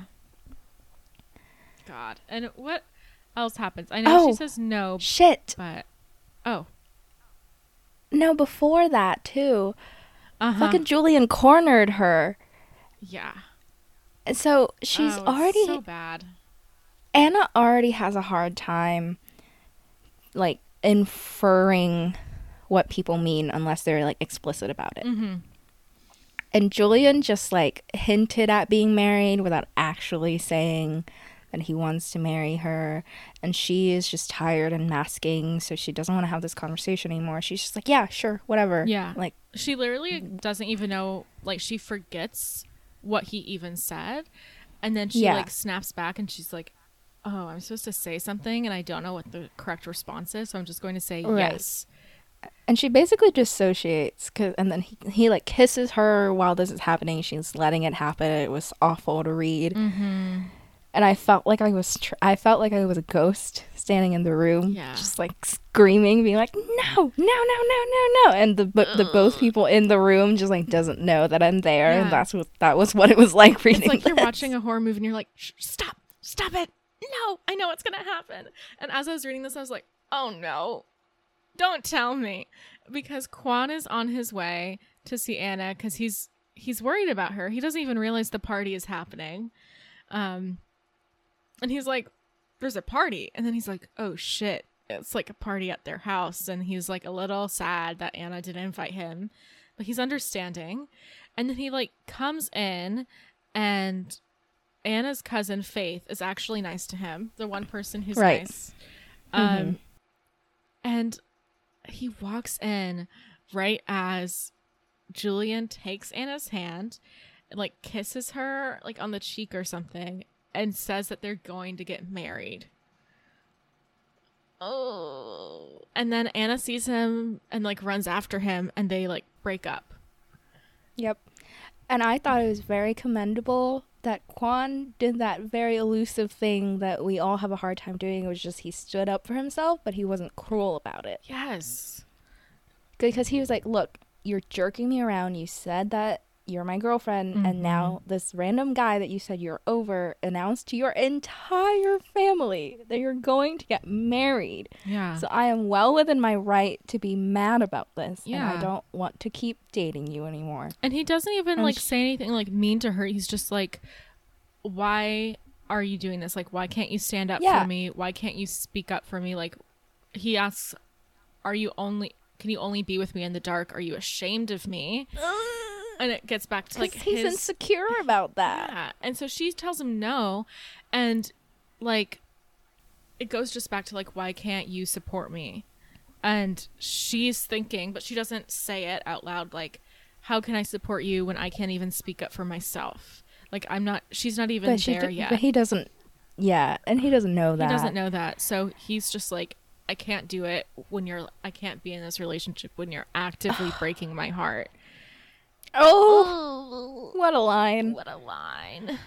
And you know what? He literally, I remember this line because I was like, man, if only all of us had such good control of ourselves when we're in distress. Because he literally was just like, look, stop talking to me right now because I don't want to say anything to you that is going to hurt you. Yeah, he said, I really can't do this right now. I'm not thinking straight. I don't want to say things. I don't want to hurt you.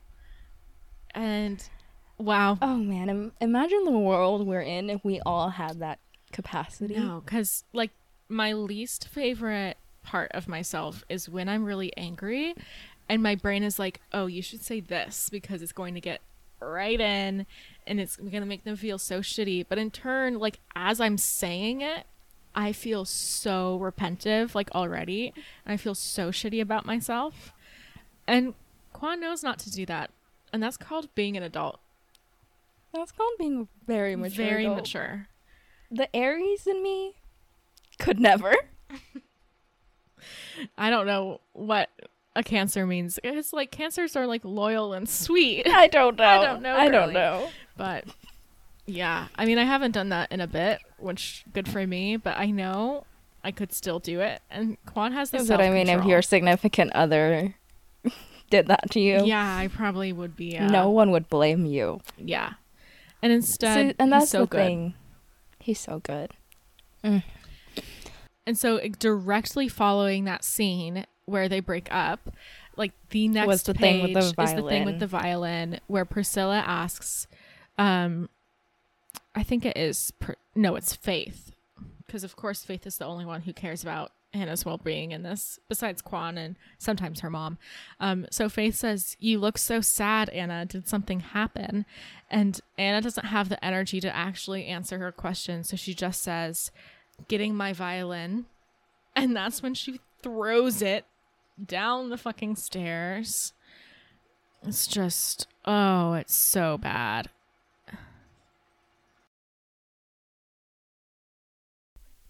Yeah, so she snaps and just is like, nope. And she says, this is the first time in her life, probably, since she was like a toddler throwing tantrums. This is the first time that she says no to an authority figure or anyone ever. Yep, which, thank goodness. And during all of this, the B plot is that Kwon has a clothing company called MLA. Right. Right. With he does things. with Michael. Like Quan has his own life. Imagine that. That was going to be acquired by Louis Vuitton.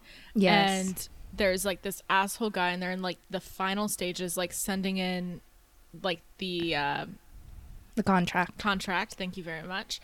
But it's essentially like told in the meeting, Quan, you're not good enough to continue being the CEO of your clothing company. So what we're going to do is like put you in as essentially like a freelancer, and we might listen to you sometimes. So Quan is dealing with that and the breakup, and he essentially just closes himself off. Right. So there was like hints of racism in that tone, because it wasn't like you and Michael aren't equipped to be co-CEO. It's just you. We're going to keep Michael.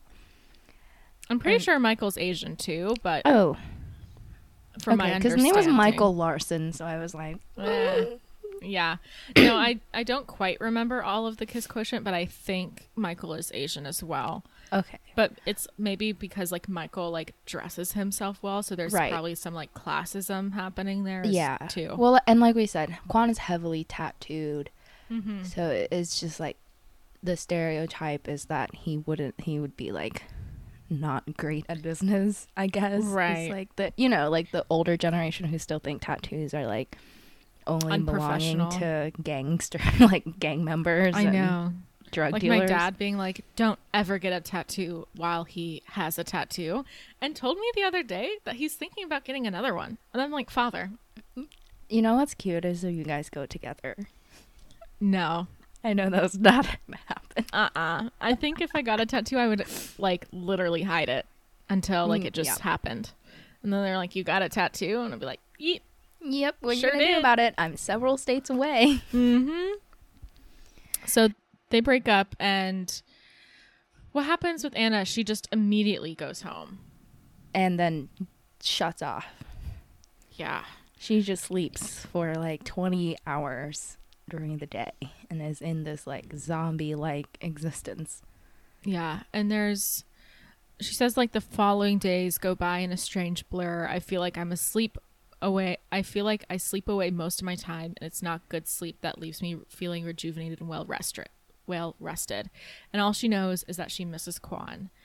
So she is able to fix one thing, and she's like not allowed back at her house after saying that she doesn't want to be like taking care of her dad, and she thinks it's wrong. She's essentially Right. like, get the fuck out. Ostracized, yeah. Because Priscilla's like, you want dad to die. You don't want to take care of him because you're a bad person. It's like, no. No. And so she goes to Quan's apartment, and Michael lets her in because he sees her. Mm-hmm. And they have a really great conversation that's also a little strange, methinks. Do you think? Well, so I thought it was strange, but sorry listeners, we keep jumping back and forth because this is so, I don't know, I have a hard time thinking about the plot of this book linearly. Me too.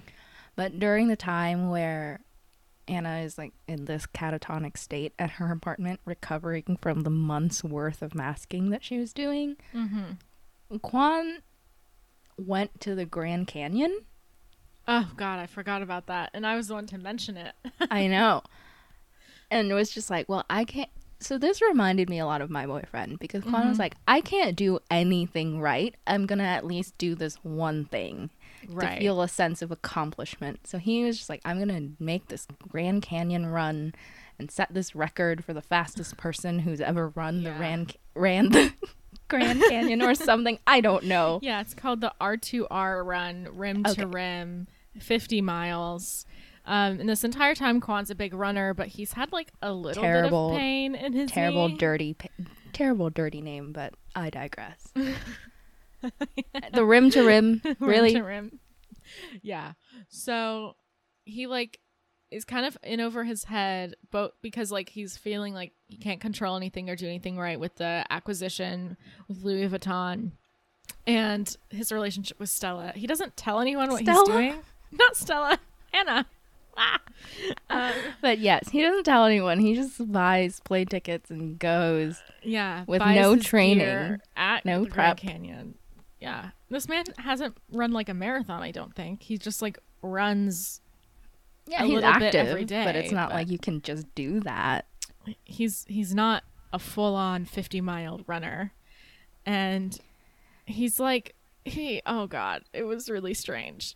It was strange. It was just like a man and nature kind of like spiritual experience that I don't understand and continue to not understand. And I said this reminds me of my boyfriend because he's literally planning on doing the entirety of the Appalachian Trail in 2023. Oh, I forgot about that one. Similarly, he said, well, I haven't accomplished much in my life and I just want to do this so that I can say I've completed something. And it's something that's difficult and not everyone is able to do, and I want to be able to say that I did it. And I was like, okay, honey. Okay. Yeah, so Kwan's not doing too hot. He doesn't get enough water and he doesn't realize he did not plan. So he is like conserving his water and there's no more water refill stations. And he's like only halfway through and he's like, no, but I need to break the record. He's still like hung up on breaking the record and not just like finishing okay.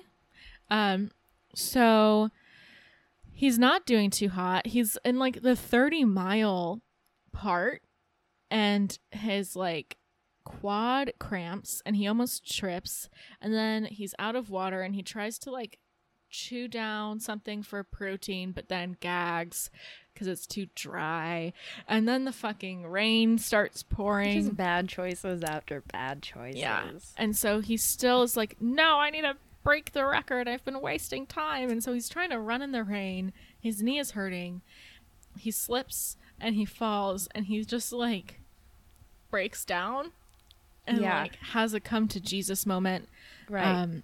Again, a very man in nature cathartic spiritual thing that they also try to do with Jackson Avery on Grey's Anatomy, and I continue to not understand it. No, they tried like multiple times and it never fucking worked. It was like, why would this man like nature? We have not been told. We're clearly city girls if you guys haven't picked up on that. So it's like very like he's now been one with nature. He's laying in the dirt. He's looking up at the sky. There's rain pouring down. It's very cinematic. Crying. He's crying. Then he's like, he literally gets up energy. And he's like, now I'm fine.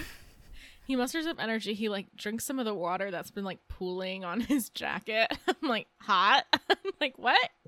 Not actually hot. Like, but, Helen, like, why funny. did you insert this random like it's only like 4 survival pages. Story into this? It's literally like 4 pages, which is I was taking so long to find it because I was like, what fucking chapter is this? So he, quote, finds a long stick and I use it to take the weight off my bad leg as I hobble up this never-ending staircase to the clouds.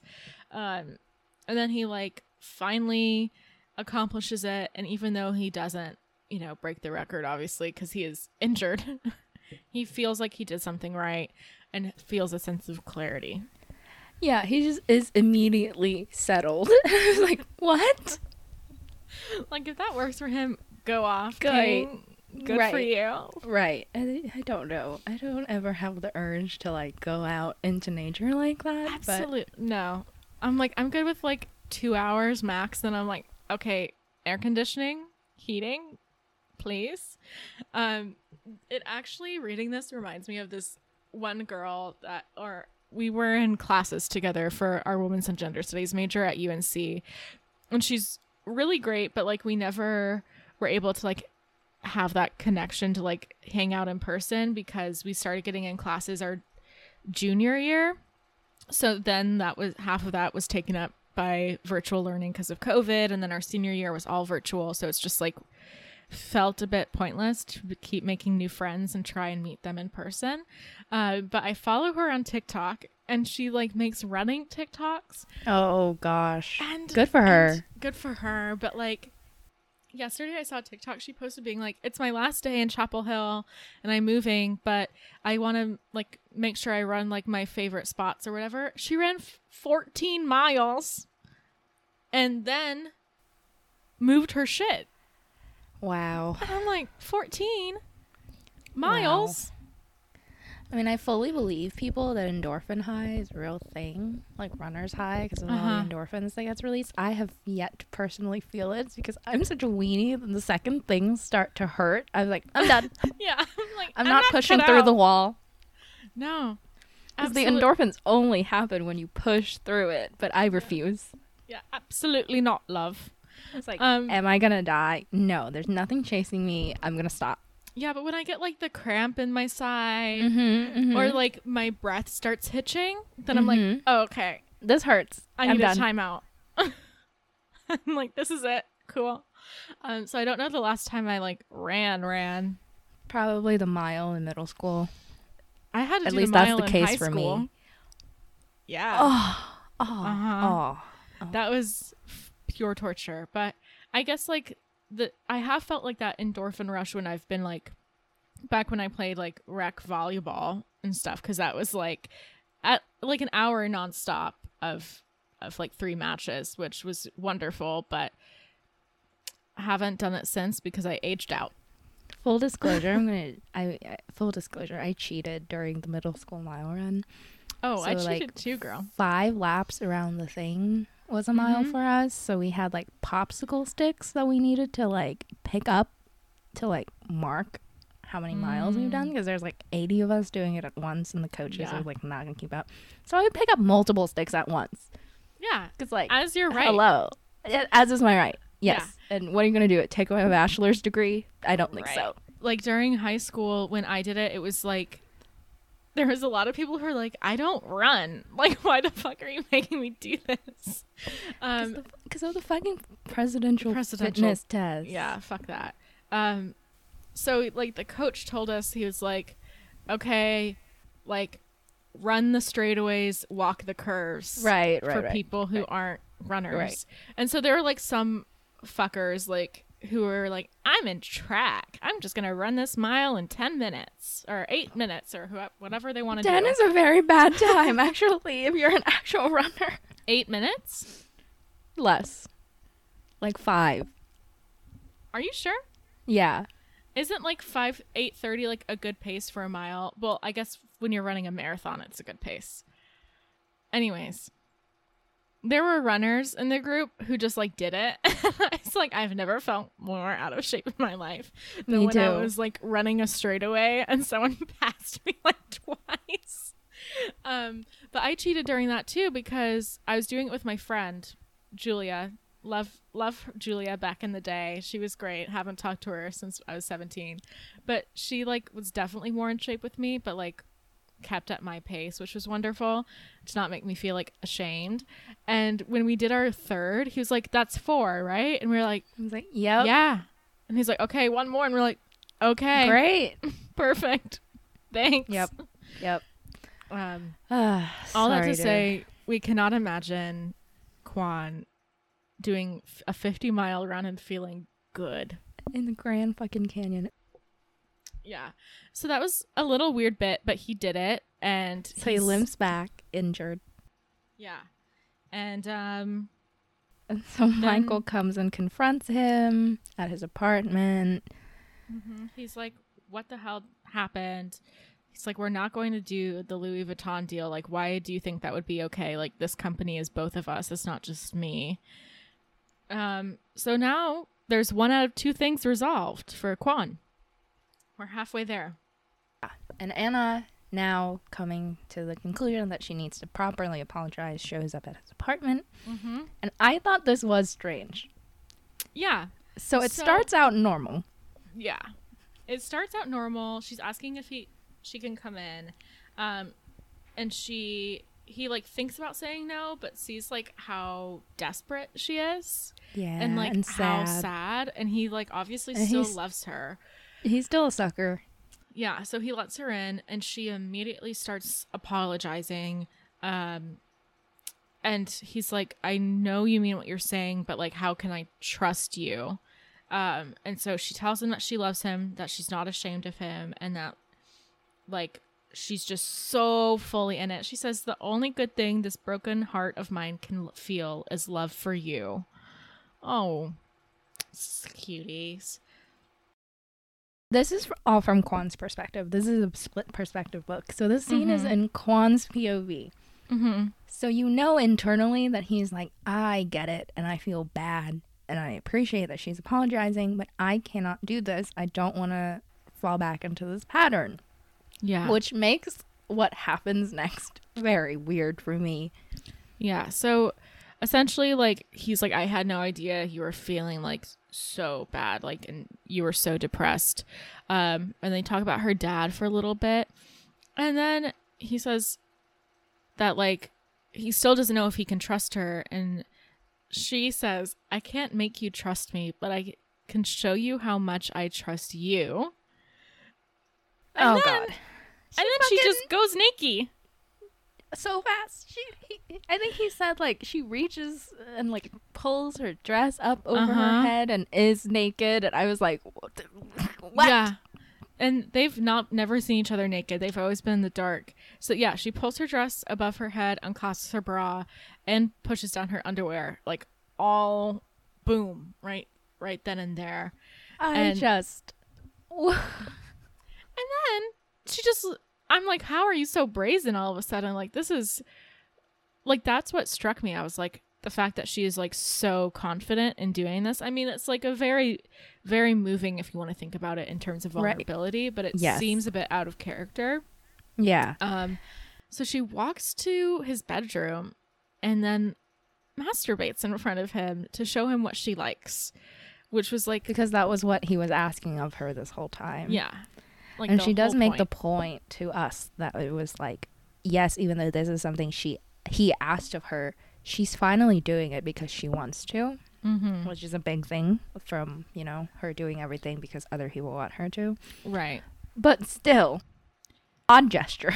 Yeah. He, like, stops her and he's like, you don't need to do this. And she says, I want to.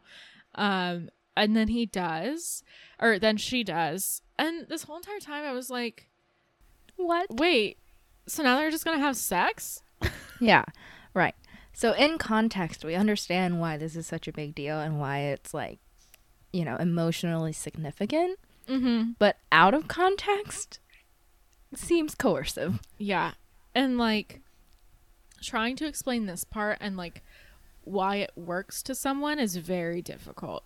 Yeah. They were having a argument. really heavy discussion. They weren't seeing eye to eye. And then, she like, strips sex naked. works. And she strips naked. Yeah. Yeah. So she's still masturbating and she just says, he's like, what else do you need? And she's like, I need you to touch me and kiss me. And he hesitates a bit too long. So she gets up and then he kisses her and they do the deed. I can't imagine this sort of, like, emotional turbulence and then still being in the mood. I know. Like, you see the woman you're in love with after you've, like, basically injured yourself at the Grand Canyon and, like, you had this whole down-to-earth talk with your best friend, like, moments before. Right. And now she's there? Yep. It's like, oh, okay. Okay. Right. And So this they is- finally have sex in the sense that, like, they both see fully each other naked, and it's a big deal for the both of them. and they're all loved up for the weekend. But this is how you know that the book's plot is not about Kwan and Anna, because Right. Because this that's not the end of it. resolves- This resolves like 20 pages, 30 pages from the Mm-hmm. end. And that's the end of part 2.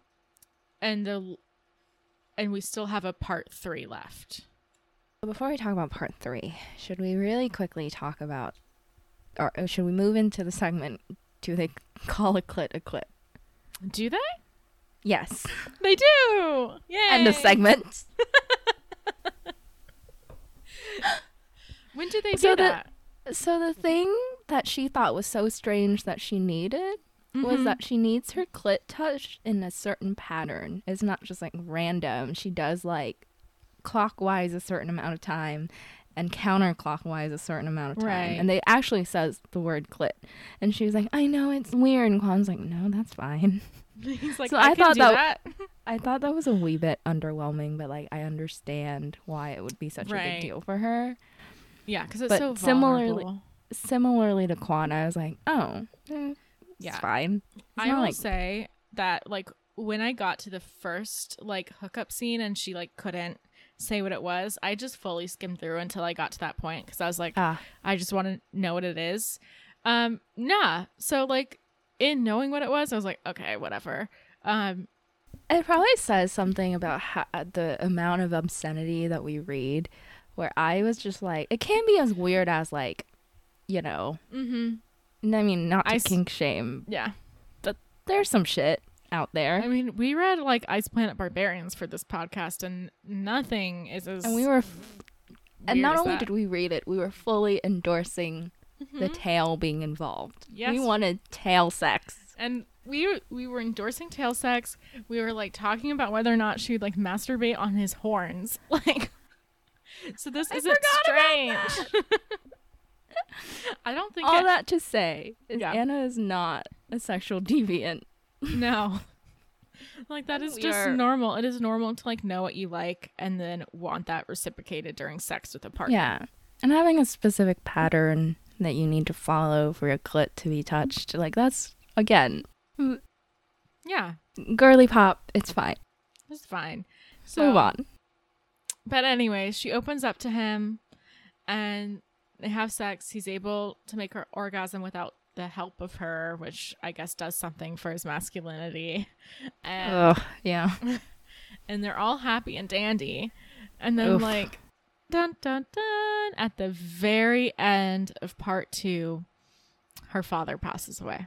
Yep. Yeah. And then part 3 is only 30 pages. Thank God. Thank goodness. Half of it is Anna being super depressed and shutting down, and so this is where not knowing what anything happens. This is where this gets particularly dark because she's at peak autistic burnout and depression and grief.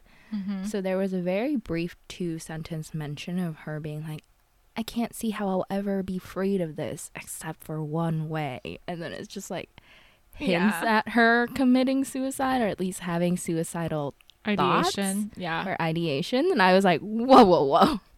Yeah. And eventually, like, I think this part, like, is still so effective, even though it's so short, because, like, it feels, like, disconnected almost, like, in the way that when someone is, like, really going through it, like, seems disconnected from their own life and, like, very, like, a puppet. And so things are told to us and not shown instead, which I think in this part is well done. So Quan moves in with her and she like tries to practice violin and she gets into the same rut and then is even worse off. But thankfully Quan is really supportive and Anna like tells him what's going on and they're able to like talk through it. So at least she still has that support system. I did have mixed feelings. I think, again, on the surface level without context, like having your significant other move in with you while you're in a depressive state and making such a permanent life change is usually not recommended. Not recommended. Yeah. It's like, what if you like finally like get out of this and then you're like, my life is so different. Yeah. And then on Quan's hand now, he suddenly is a caretaker in the capacity that I don't think he expected, which is also could be such a shock for a lot of people. Yeah. Because she was saying how she was like no longer cooking and no longer cleaning. She had a ring of mold around her sink. Yeah. So I was like, this is an interesting this is an interesting thing to And thankfully I think like what keeps it okay is that he's still going to work every day. Right. And like so he still has that separation where like not all of his life is her. Is about her. And her life is all him right now, but that's because that's like the only ray of light she has. Yeah. And as she gets better, she starts like doing practicing her violin herself. just a little bit and is starting to like do stuff for herself again. So this whole process takes 2 years is what our book says. Like, she just heals slowly.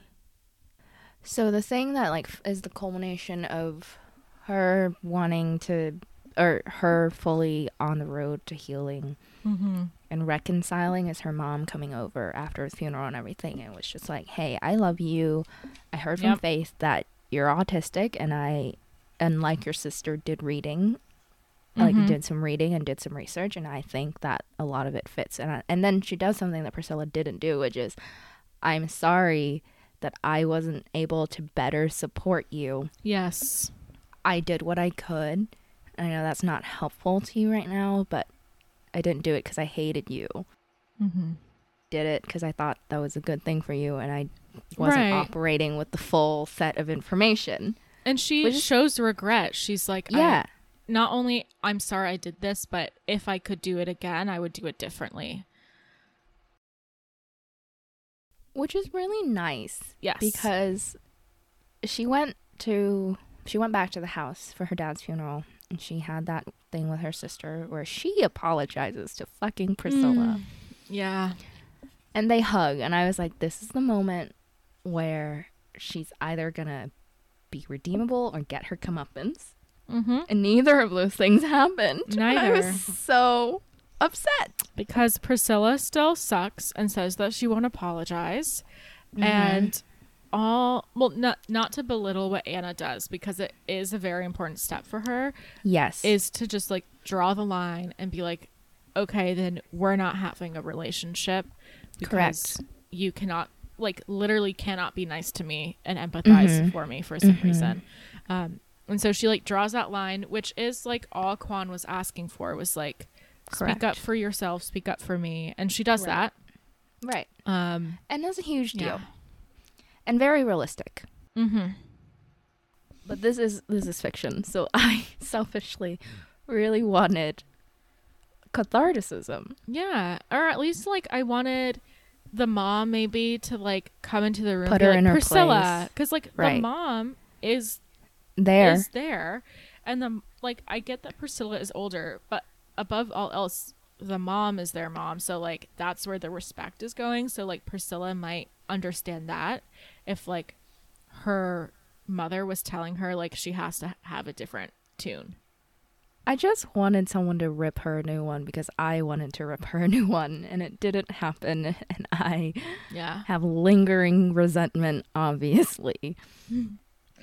But anyways, very realistically, Anna just goes, you're my family, so there's not a lot I can do, except this is the line, and I won't let you cross it again. Right. Very powerful. Love that for her. Yes. Yeah. So they don't have a relationship at the end of it. Her mom implores her to try again. And it's like, we'll see where Priscilla's coming from, which like honestly pissed me off a little. No. Yeah, me too. Like Priscilla is in the wrong here. Like, yes, she's also hurt and grieving, but like no one else was taking it out on other people the way Priscilla was. So. Yeah. And again, it was that thing of like the person who was wronged isn't the one that needs to do the work. Like, you can't ask Anna to do any more emotional labor, especially after what we have went through with her this entire book, which is just 90% unwanted emotional labor. Yeah. So, and then there's like some like mention of Priscilla again when Anna is looking for new violins because she's finally wanting to play again and everything. But instead what happens is that she picks out her own violin, and her mom and Priscilla like don't have a say in what she gets, which is great. Yay. And her mom is understanding of that too, which is what I found very nice. She's just like, okay, you won't play it because your sister picked it out. Fine. I get it. Do what you want. She's like, but at least get a nice one, please. Yeah. Because her mom and Priscilla had originally picked out one that would cost like as much as a house. Which, what? Yeah. Like, so now, fast forward however many years, months? It was 2 years. Yeah, but it took her 2 years from, okay, I guess. I'm just thinking about the timeline here. Where like, how long was part 3? Because I would assume like part 3 was at least half a year, and she says it's 2 years after her father's death in the epilogue. Right. Okay. But I see what you're still, saying. it's The a long timeline time. itself is very murky, but I think the point was just like recovery doesn't happen Yes. because you had a nice conversation with somebody. Yes. So And I appreciated that Helen was still very careful about that depiction, because Anna was just like, I still play and I still play in circles, but eventually I was able to stop, and then eventually I saw a psychiatrist and got on medication, and it was even better after that point. Right. And now it's 2-ish years later, and what I like is like there's no dates in this book, so like it's definitely a timeless thing. Like grief is always going to happen. Yeah. And so she's able to play in a small crowd of around 50 people. Yay. And that's where it ends. And she's recording for her record deal, which I guess was on indefinite hold. Wow. Which, like, a good record company, I guess. Yeah, very understanding. And it was a lovely ending. Yeah. And as I was reading it, I was like, I can't say this is a romance novel then. That was my very next point, which is like the ending cemented the fact that this is an Anna story and not an Anna and Quan story, because the HEA is usually the both of them together, being cute. But this ending was just she's having a moment of victory over something that she was struggling with alone the whole time, which is her music. Yes. And she mentions Quan, but it's not them and he's too. there. And he's there. And Priscilla wasn't.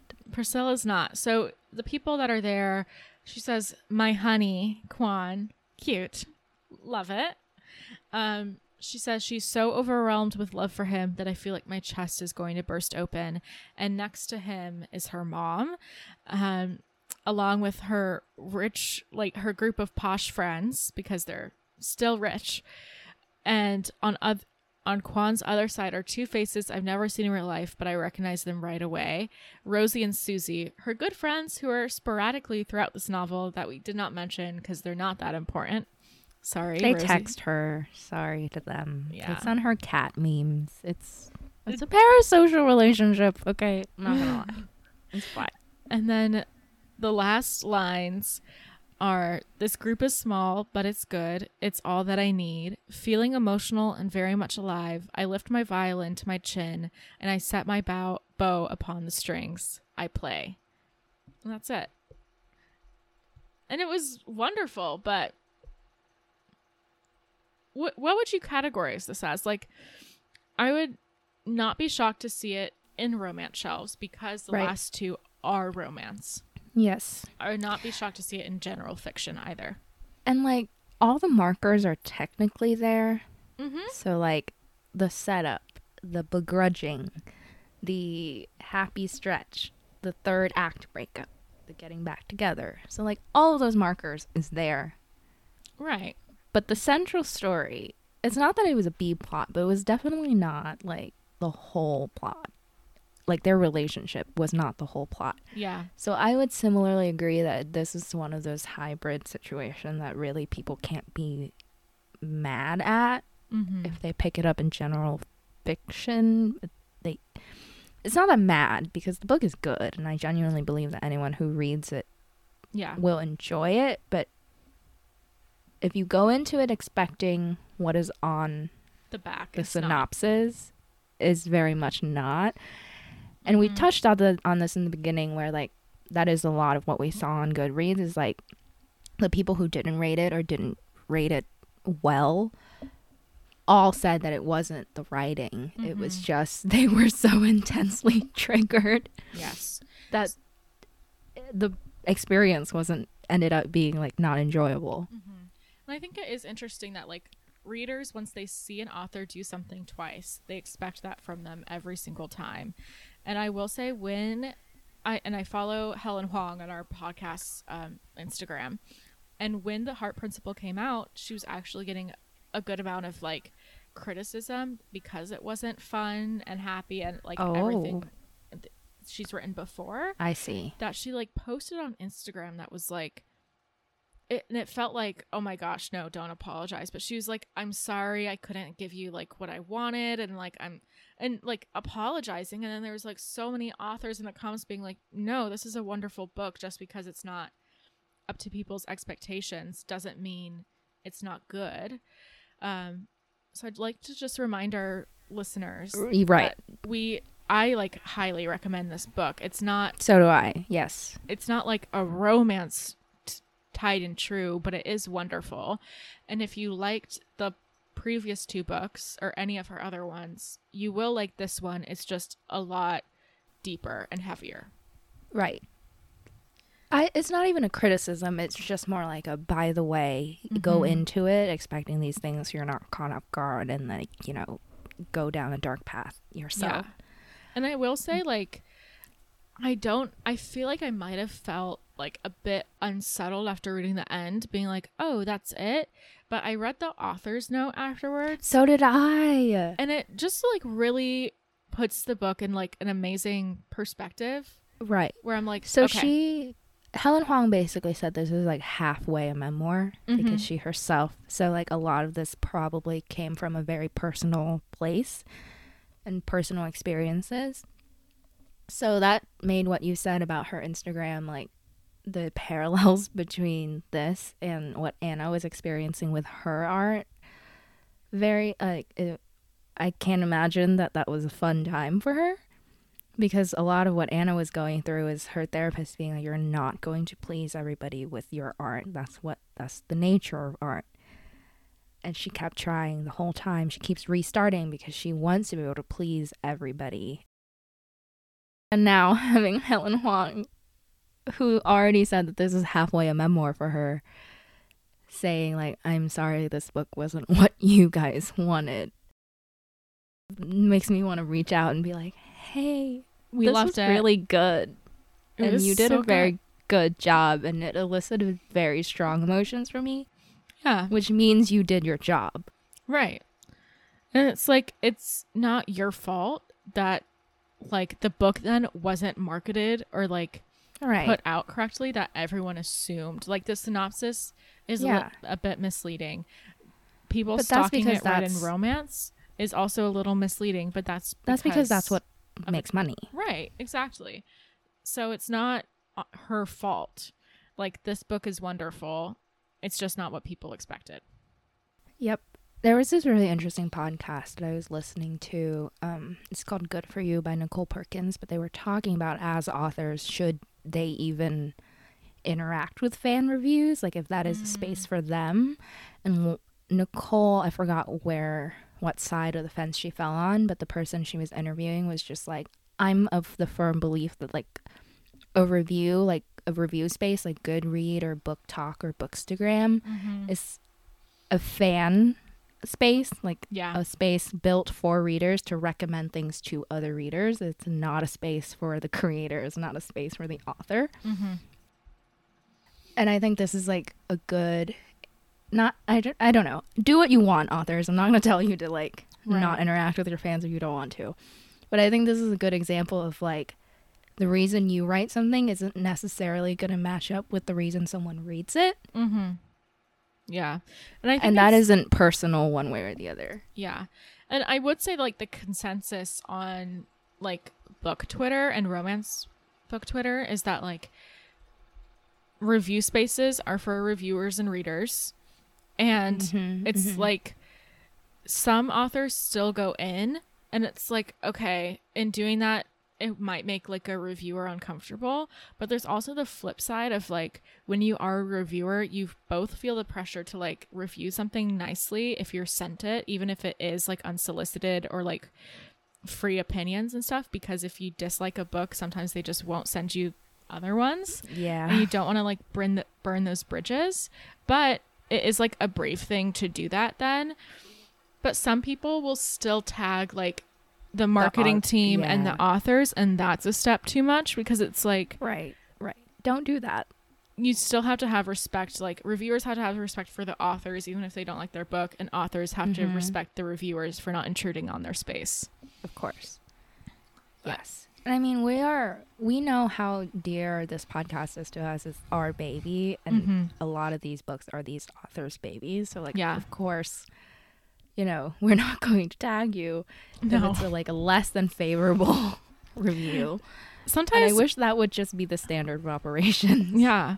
Sometimes I would say I wouldn't even tag people in favorable reviews like this one or other ones we've done because Right. like we do get nitpicky. Yep, And not like, this is not for them. yeah, like I'm sure they don't want to hear like the little menial criticisms we have that like they probably like are like, Yeah. okay. And we've talked So- extensively about whether or not we were ready to have an actual author guest on the podcast. And I think the decision we both decided on is like, if and when we do that, it won't be a book review. It'll be an interview. Yeah, it'll be an interview or like us reading something that is so far removed from like Because we're not going their to put them in that. friends. We're not going to put them in that position of judging someone else's work or listening to us discuss their own work in any sort of a critical way. Like that would just be Yeah. intensely uncomfortable. On both ends. Yeah. So, anyways, that was a little tirade, but an important one I to feel like note. that was a fair wrap up Yes. because this is the sort of narrative that's like going around with this book right now. Mm-hmm. And we didn't do Simp or Psycho, Oh, well, but we can both I called agree. him a simp. He's a simp. I did call him a simp. Yeah. I mean, the only psychotic thing was again is towards himself, Grand which Canyon. doesn't make it okay. Which doesn't make it okay. But he it is a does- great romantic But he's a lead. great dude. I mean, come on! In the heat of the moment, being slighted like that, everyone, if you told that story, was like, "This girl I was really into said she was really into me, and then she announced she was getting married." Everyone would not blame you if you were like, "And then I called her a bitch and stomped off." Exactly. All of your friends and anyone listening to that story would be like, "Fuck yeah, Yeah, good you for do you." it. No. But the fact that he was still able to be like, "No, we're not having this conversation because I don't want to say something that will hurt you. Wonderful. This is over." Oh, come on. He's a What a wonderful guy. man. Okay, so what would you rate this book, Kim? I would rate it 4.8 ripped bodices out of 5 ripped bodices. I'm interested to know why the distinction between why 0.8, like not 0.5. I know it's very specific, but it was just like 4.5 is still like, I enjoyed it more than a 4.5. But it's not But quite 5. Yeah, I mean, it was not the writing, it was just personal preference of like, I didn't get the payoff with Priscilla. I wish there were more explicit sex scenes. Like, I wish we had one or That- two more. Right. So it was like personal preferences that kept it from a 5 for me. Yeah. Well, I have to agree. Mine is a 4.5 ripped bodices for the same reasons. I just like even numbers. And so I know we're already at 2 hours, but I gotta say it real quick. We felt so deeply for these characters that we had like invented headcanons. Oh my God. Last night. I forgot that we were supposed to talk about this. We did. Because like we said, we've read other works with autistic characters. So we were just saying, wouldn't it be so freaking adorable So if good. Anna and Eve from After Age, Eve Brown, somehow met? Because Eve, who is also autistic, but is like wildly unrepentant about how other people perceive her in a way that Anna could use a little bit more of if they'd met each other. Yeah. And I think Anna would be in such awe of Eve's like purple hair and bright pink lipstick. Yes. And she'd say something like, Unabashed. "Oh, I wish I could." Yeah, she'd say something real shy and it's like, "Oh, I wish I could do that." And then Eve, being Eve, would immediately be like, "Here's my lip gloss. Let's go shopping." Yeah, it would be so cute. And I think like Anna really needs not better friends because I'm sure her friends are great, but I would She like to needs that see a support system. And from someone that gets it. Yes, which is why I wanted to see like a scene with her and Kai or a scene with her and Stella to be like, look, You're not a freak. you're not alone. You're your behavior is not weird or wrong. It's just how you behave. Like, and that's perfectly acceptable. There was a lot of internalized, like, moral judgment that she has aimed towards herself. Yeah. So we were doing little headcanons about that. And we were also about the fact that Quan and Jacob would probably get along so well. It was so cute. Or like, and you even brought in Marcus Kasterup. Oh my God.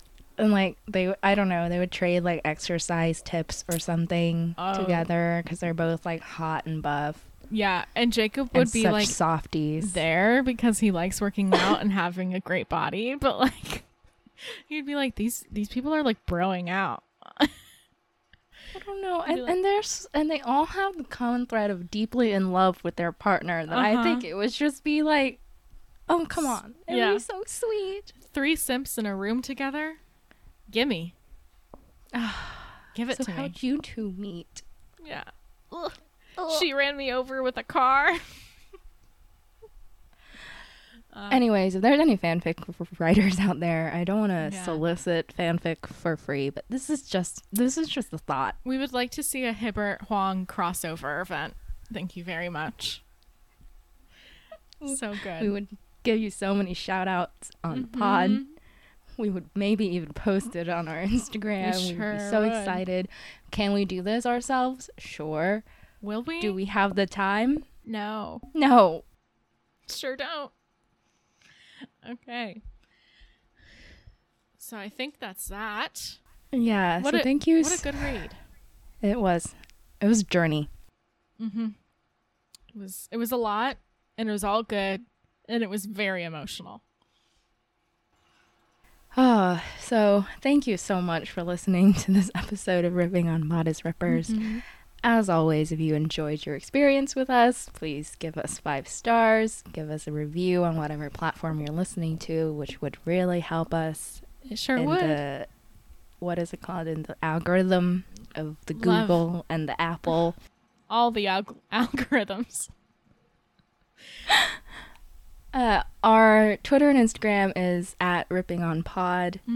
Our Gmail is rippingonmodestrippers@gmail.com. Quite long, but you can do it. Enter it Give us a shout. Yeah, and that's that. So we'll have we'll be all seeing this in February, March-ish springtime. Just know that it is December right now for us. Yeah. So we are happy from holidays. The past. This is past us, and we're wishing you a happy holidays. Whatever you celebrate. I hope future me got accepted into medical school. I hope future me has a job. I have a job interview tomorrow, so yay! Send us good vibes, everyone. So until next time, go yell at your sister. Yeah, do it. I'll send my sister a happy text to even out the karma.